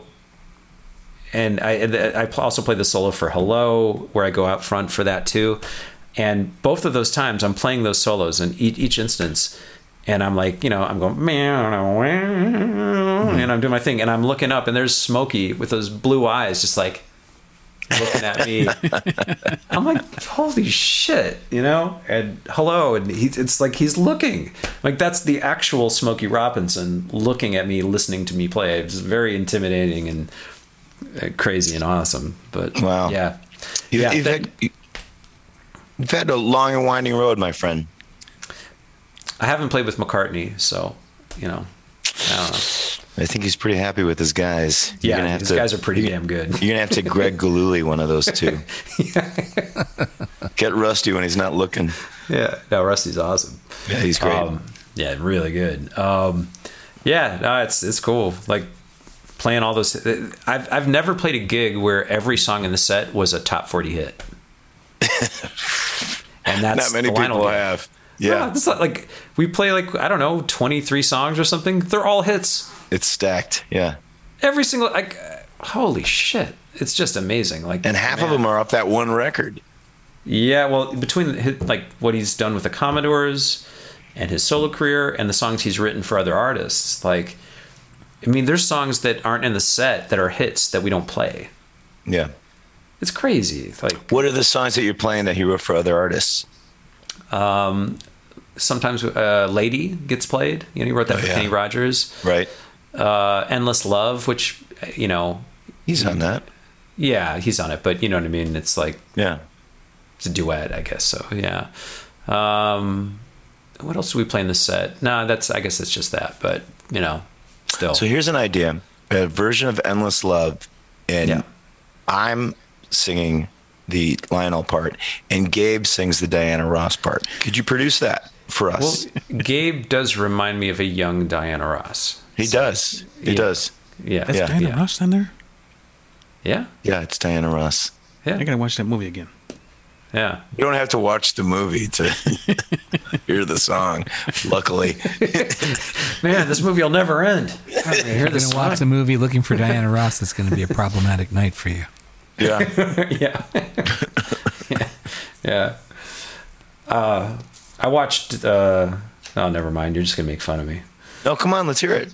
I watched Dune on my flight home Ew. from Saudi Arabia. What is wrong with you? Okay, first of all, it's 2 It's hours horrible. and 35 minutes. It kills a lot of time on a long flight. I'll name 5 movies that you could watch instead. They probably didn't have them in like the list of movies I could watch in my Goodfellas was in that list on that flight. didn't I know have- it they because I took that flight. It was in there. It's on the HBO Max thing. I don't know. I didn't Goodfellas see is in Goodfellas. there. I saw The Revenant and I watched that. You've never seen Goodfellas? No, I've seen Goodfellas. I'm talking about on the flight. I watched The Revenant. And that's a good movie. Unless you got a problem with that too.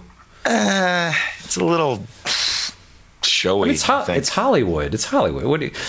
Again, I don't know what your problem is with Dune. I think that movie's pretty fucking cool. But I like movies that are entertaining, and I don't like to be bored for 2.5 hours. I was entertained. I don't know. How? What do you got against sand? Huh? But Scott, in all fairness, you did We not. ate You ever sand. You were not bored for Indiana 2.5 hours. Dunes? You left. I left after an hour. Yeah, So you don't know anything about the other hour and a half. Yeah. Are you going to defend Dune? I'm just saying you shouldn't Are talk you about the going 2.5. Dune? I like Dune. Sorry. I liked Okay. it. All right, Greg, tell me, is the second 2 hours of the movie any more exciting than the first 2 hours of the movie? No. Okay. All right. But Ben, it's still cool.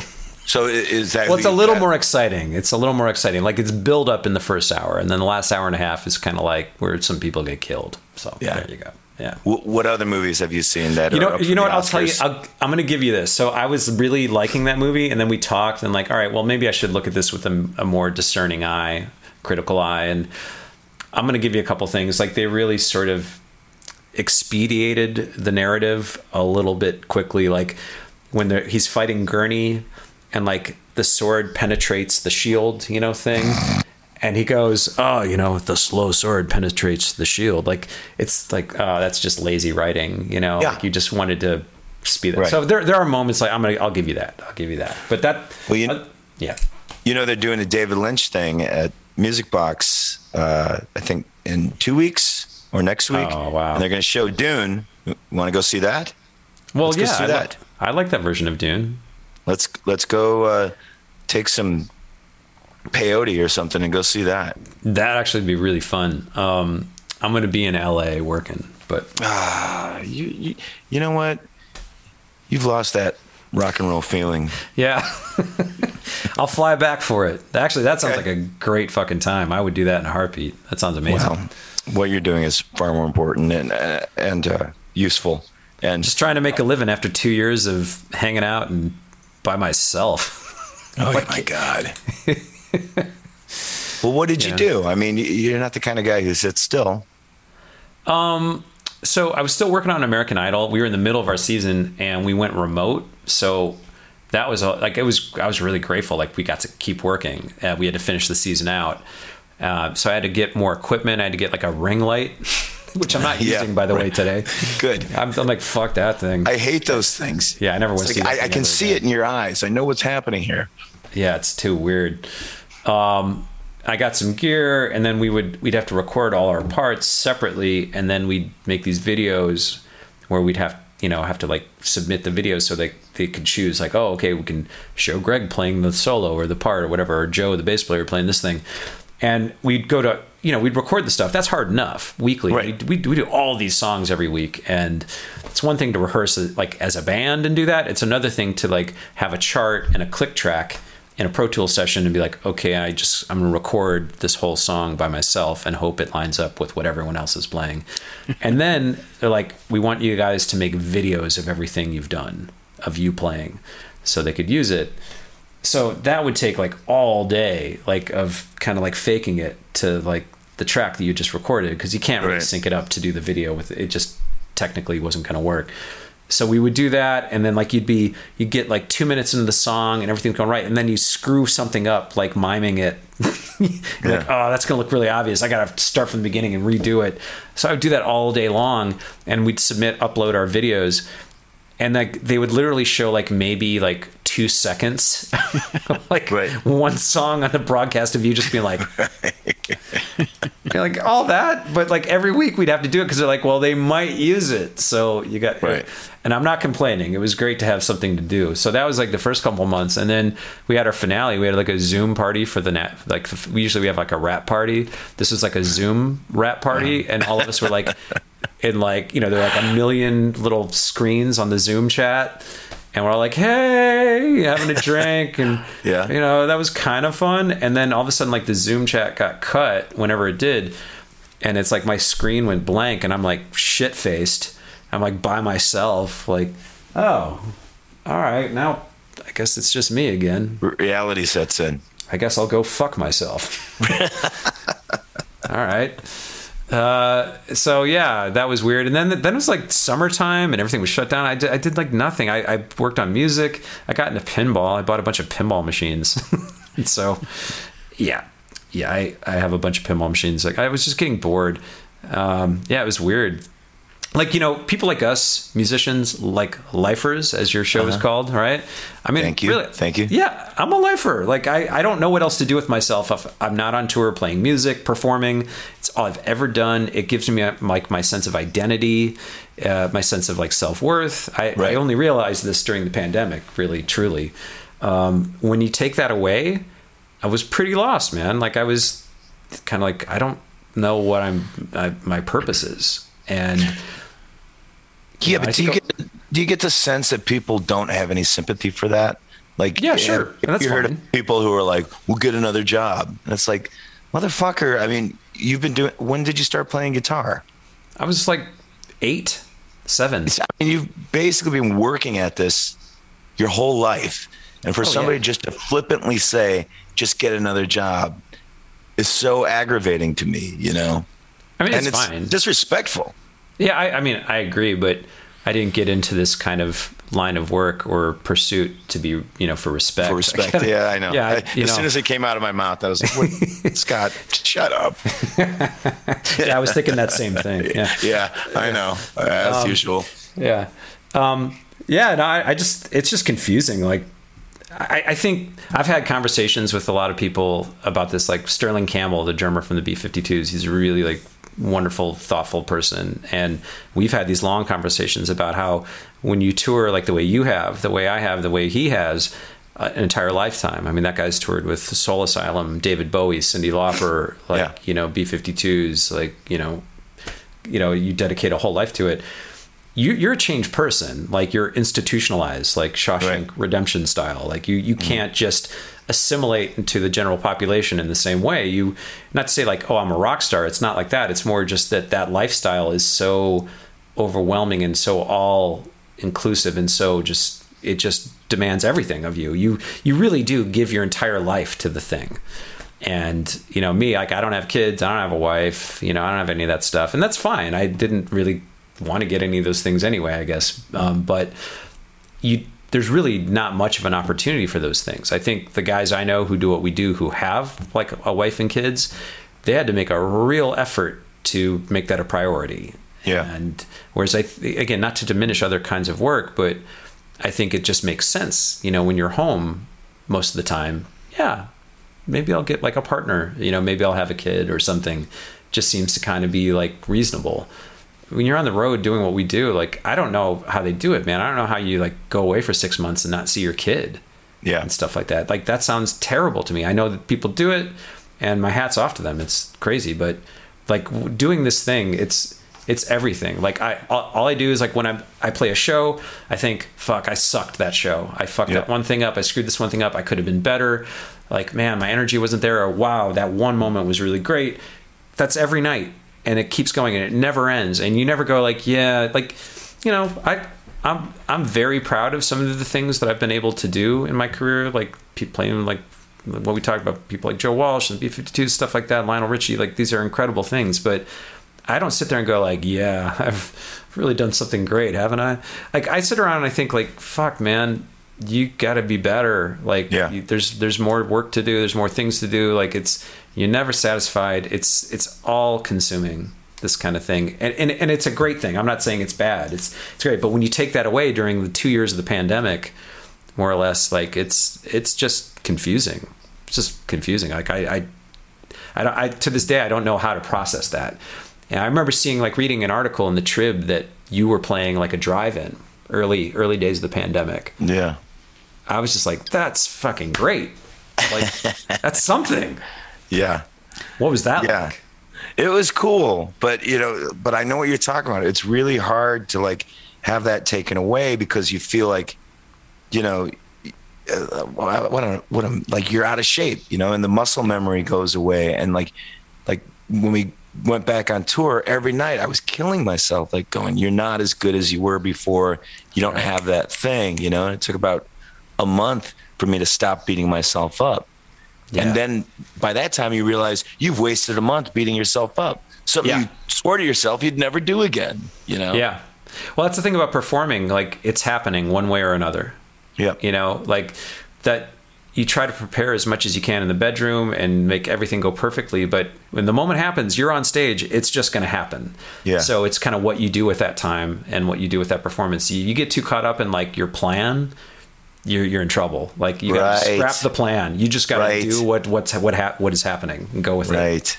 Yes. That's one thing I've learned. Yeah. Your plans mean nothing. Right. The audience is laughing instead of God. Yeah, exactly. Yeah. Well, you guys sounded great the other night at Fitzgerald's. I thought it was awesome. I think you still got it. Well, it was good to see you. It was nice that you were there. It meant a lot to me. And you stuck around. I couldn't believe it. Nobody sticks around for us anymore. I'm my old buddies. Yeah, well, that's why I'm better than everyone else. Yes, you are. That's why I'm a lifer. And a horn tutor, apparently. Yeah. No, it was fun. I was stoked that you guys were playing. It was great. Your drummer's great too. He's rad. The guy's cool. Yeah, he's okay. He sounded good. He sounded good, man. He's not bad. He's all right. You were loud too. I gotta say, it was loud as hell. Yeah. I love it. A friend of mine would always say, the louder you are, the more fun you have. And I've tried to live my life by those words. Yeah, it works. It's great. It was refreshing for me to see that again and experience it. I'm like, man. And also in a room like Fitzgerald, so they're not used to that. No, they weren't. Like, everybody that came in that was working there, the guy behind the bar, he goes, you got some earplugs? And I go, no. He goes, you should get some earplugs. Trust me, you're going to need some earplugs tonight. Just said that. Everybody that came in, you got earplugs? I got you some earplugs. You're going to need these. You'll thank me later. Yeah. And I was like, instead of being offended, I was like, cool. I'm happy. Yeah, it was great. It was cool for me too to see, like, you work really hard. I'd like to see that at the end of the show, you were back there by the merch table signing everything everyone wanted to be signed, selling like T-shirts, CDs, whatever, and win a date with Scott Lucas. You're doing all that stuff. Kissing booth. You were there, like, just making it work. Like, but that's what it means to be in a band. Like, that's it. You got to work it, and you're working hard. It's cool to see, man. I loved it. Well, I'd rather play with Joe Walsh. Oh, okay. Well, you can't, so, you know. You won. You win. Yeah. I was just on a date with Scott Lucas from Local H after Fitzgerald's. That was a nice date. I don't remember. That's how they usually end. That's how they usually end. Yeah. Yeah, that's cool. That was a good all right, time, man. It was great to talk to you. Thanks for doing this. Oh, yeah, no problem. Sorry, I was going on and on, but I appreciate it. No, I could talk to you all night. This is going to be a bitch to edit. Yeah, I know. Long episode. Just, maybe we'll do a 2-parter. We've done them before. Okay. Do your worst. Let's see how it goes. When do you go back to LA? Well, I go to Vegas on Monday. I've got a week of shows with Lionel in Vegas again, and then I go to Lionel. Friday. Really? Yeah, you know Lionel. Yeah, Lionel. I used to play in Local H. Mm-hmm. You know, nah. Oh yeah. I used to play in that band. Give my best to Lionel. I will. I'll see you in Vegas. You got to come to a show. It's fun. You'll have a good time. I think you'd like it. Yeah? Yeah. I think I'm going to fly out to Vegas? Yeah, I'll fly you out. How about that? How about win a date with Greg Suran? You just won. Congratulations. All right, that sounds great. Yeah. I'm not paying for it, but, you know. Hello? You're not paying for it? We'll get one of your listeners to pay for it. We'll do like a fundraiser, a GoFundMe. How about that? More like a go fuck yourself. I've been waiting for you to say that all night. That's right. On that note. No,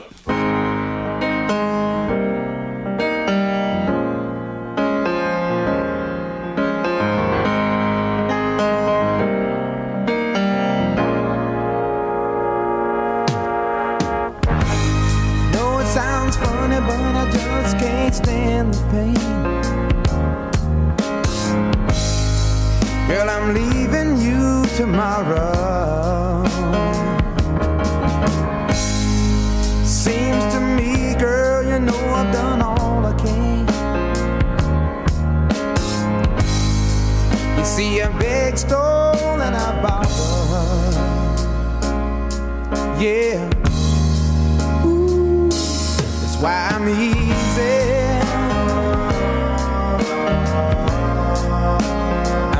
Like Sunday morning.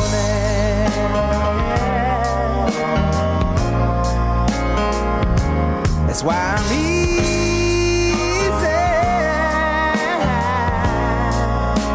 I'm easy like Sunday morning.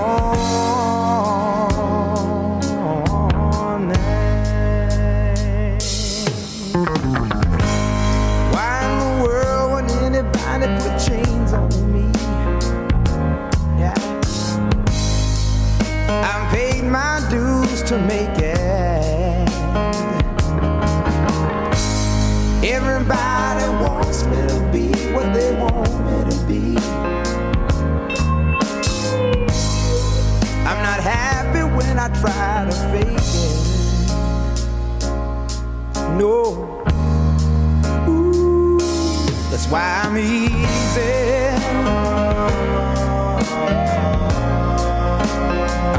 Like Sunday morning.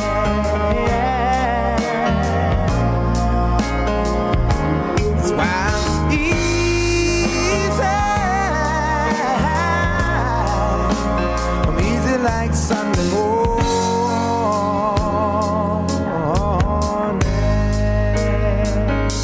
I wanna be high, so high. I wanna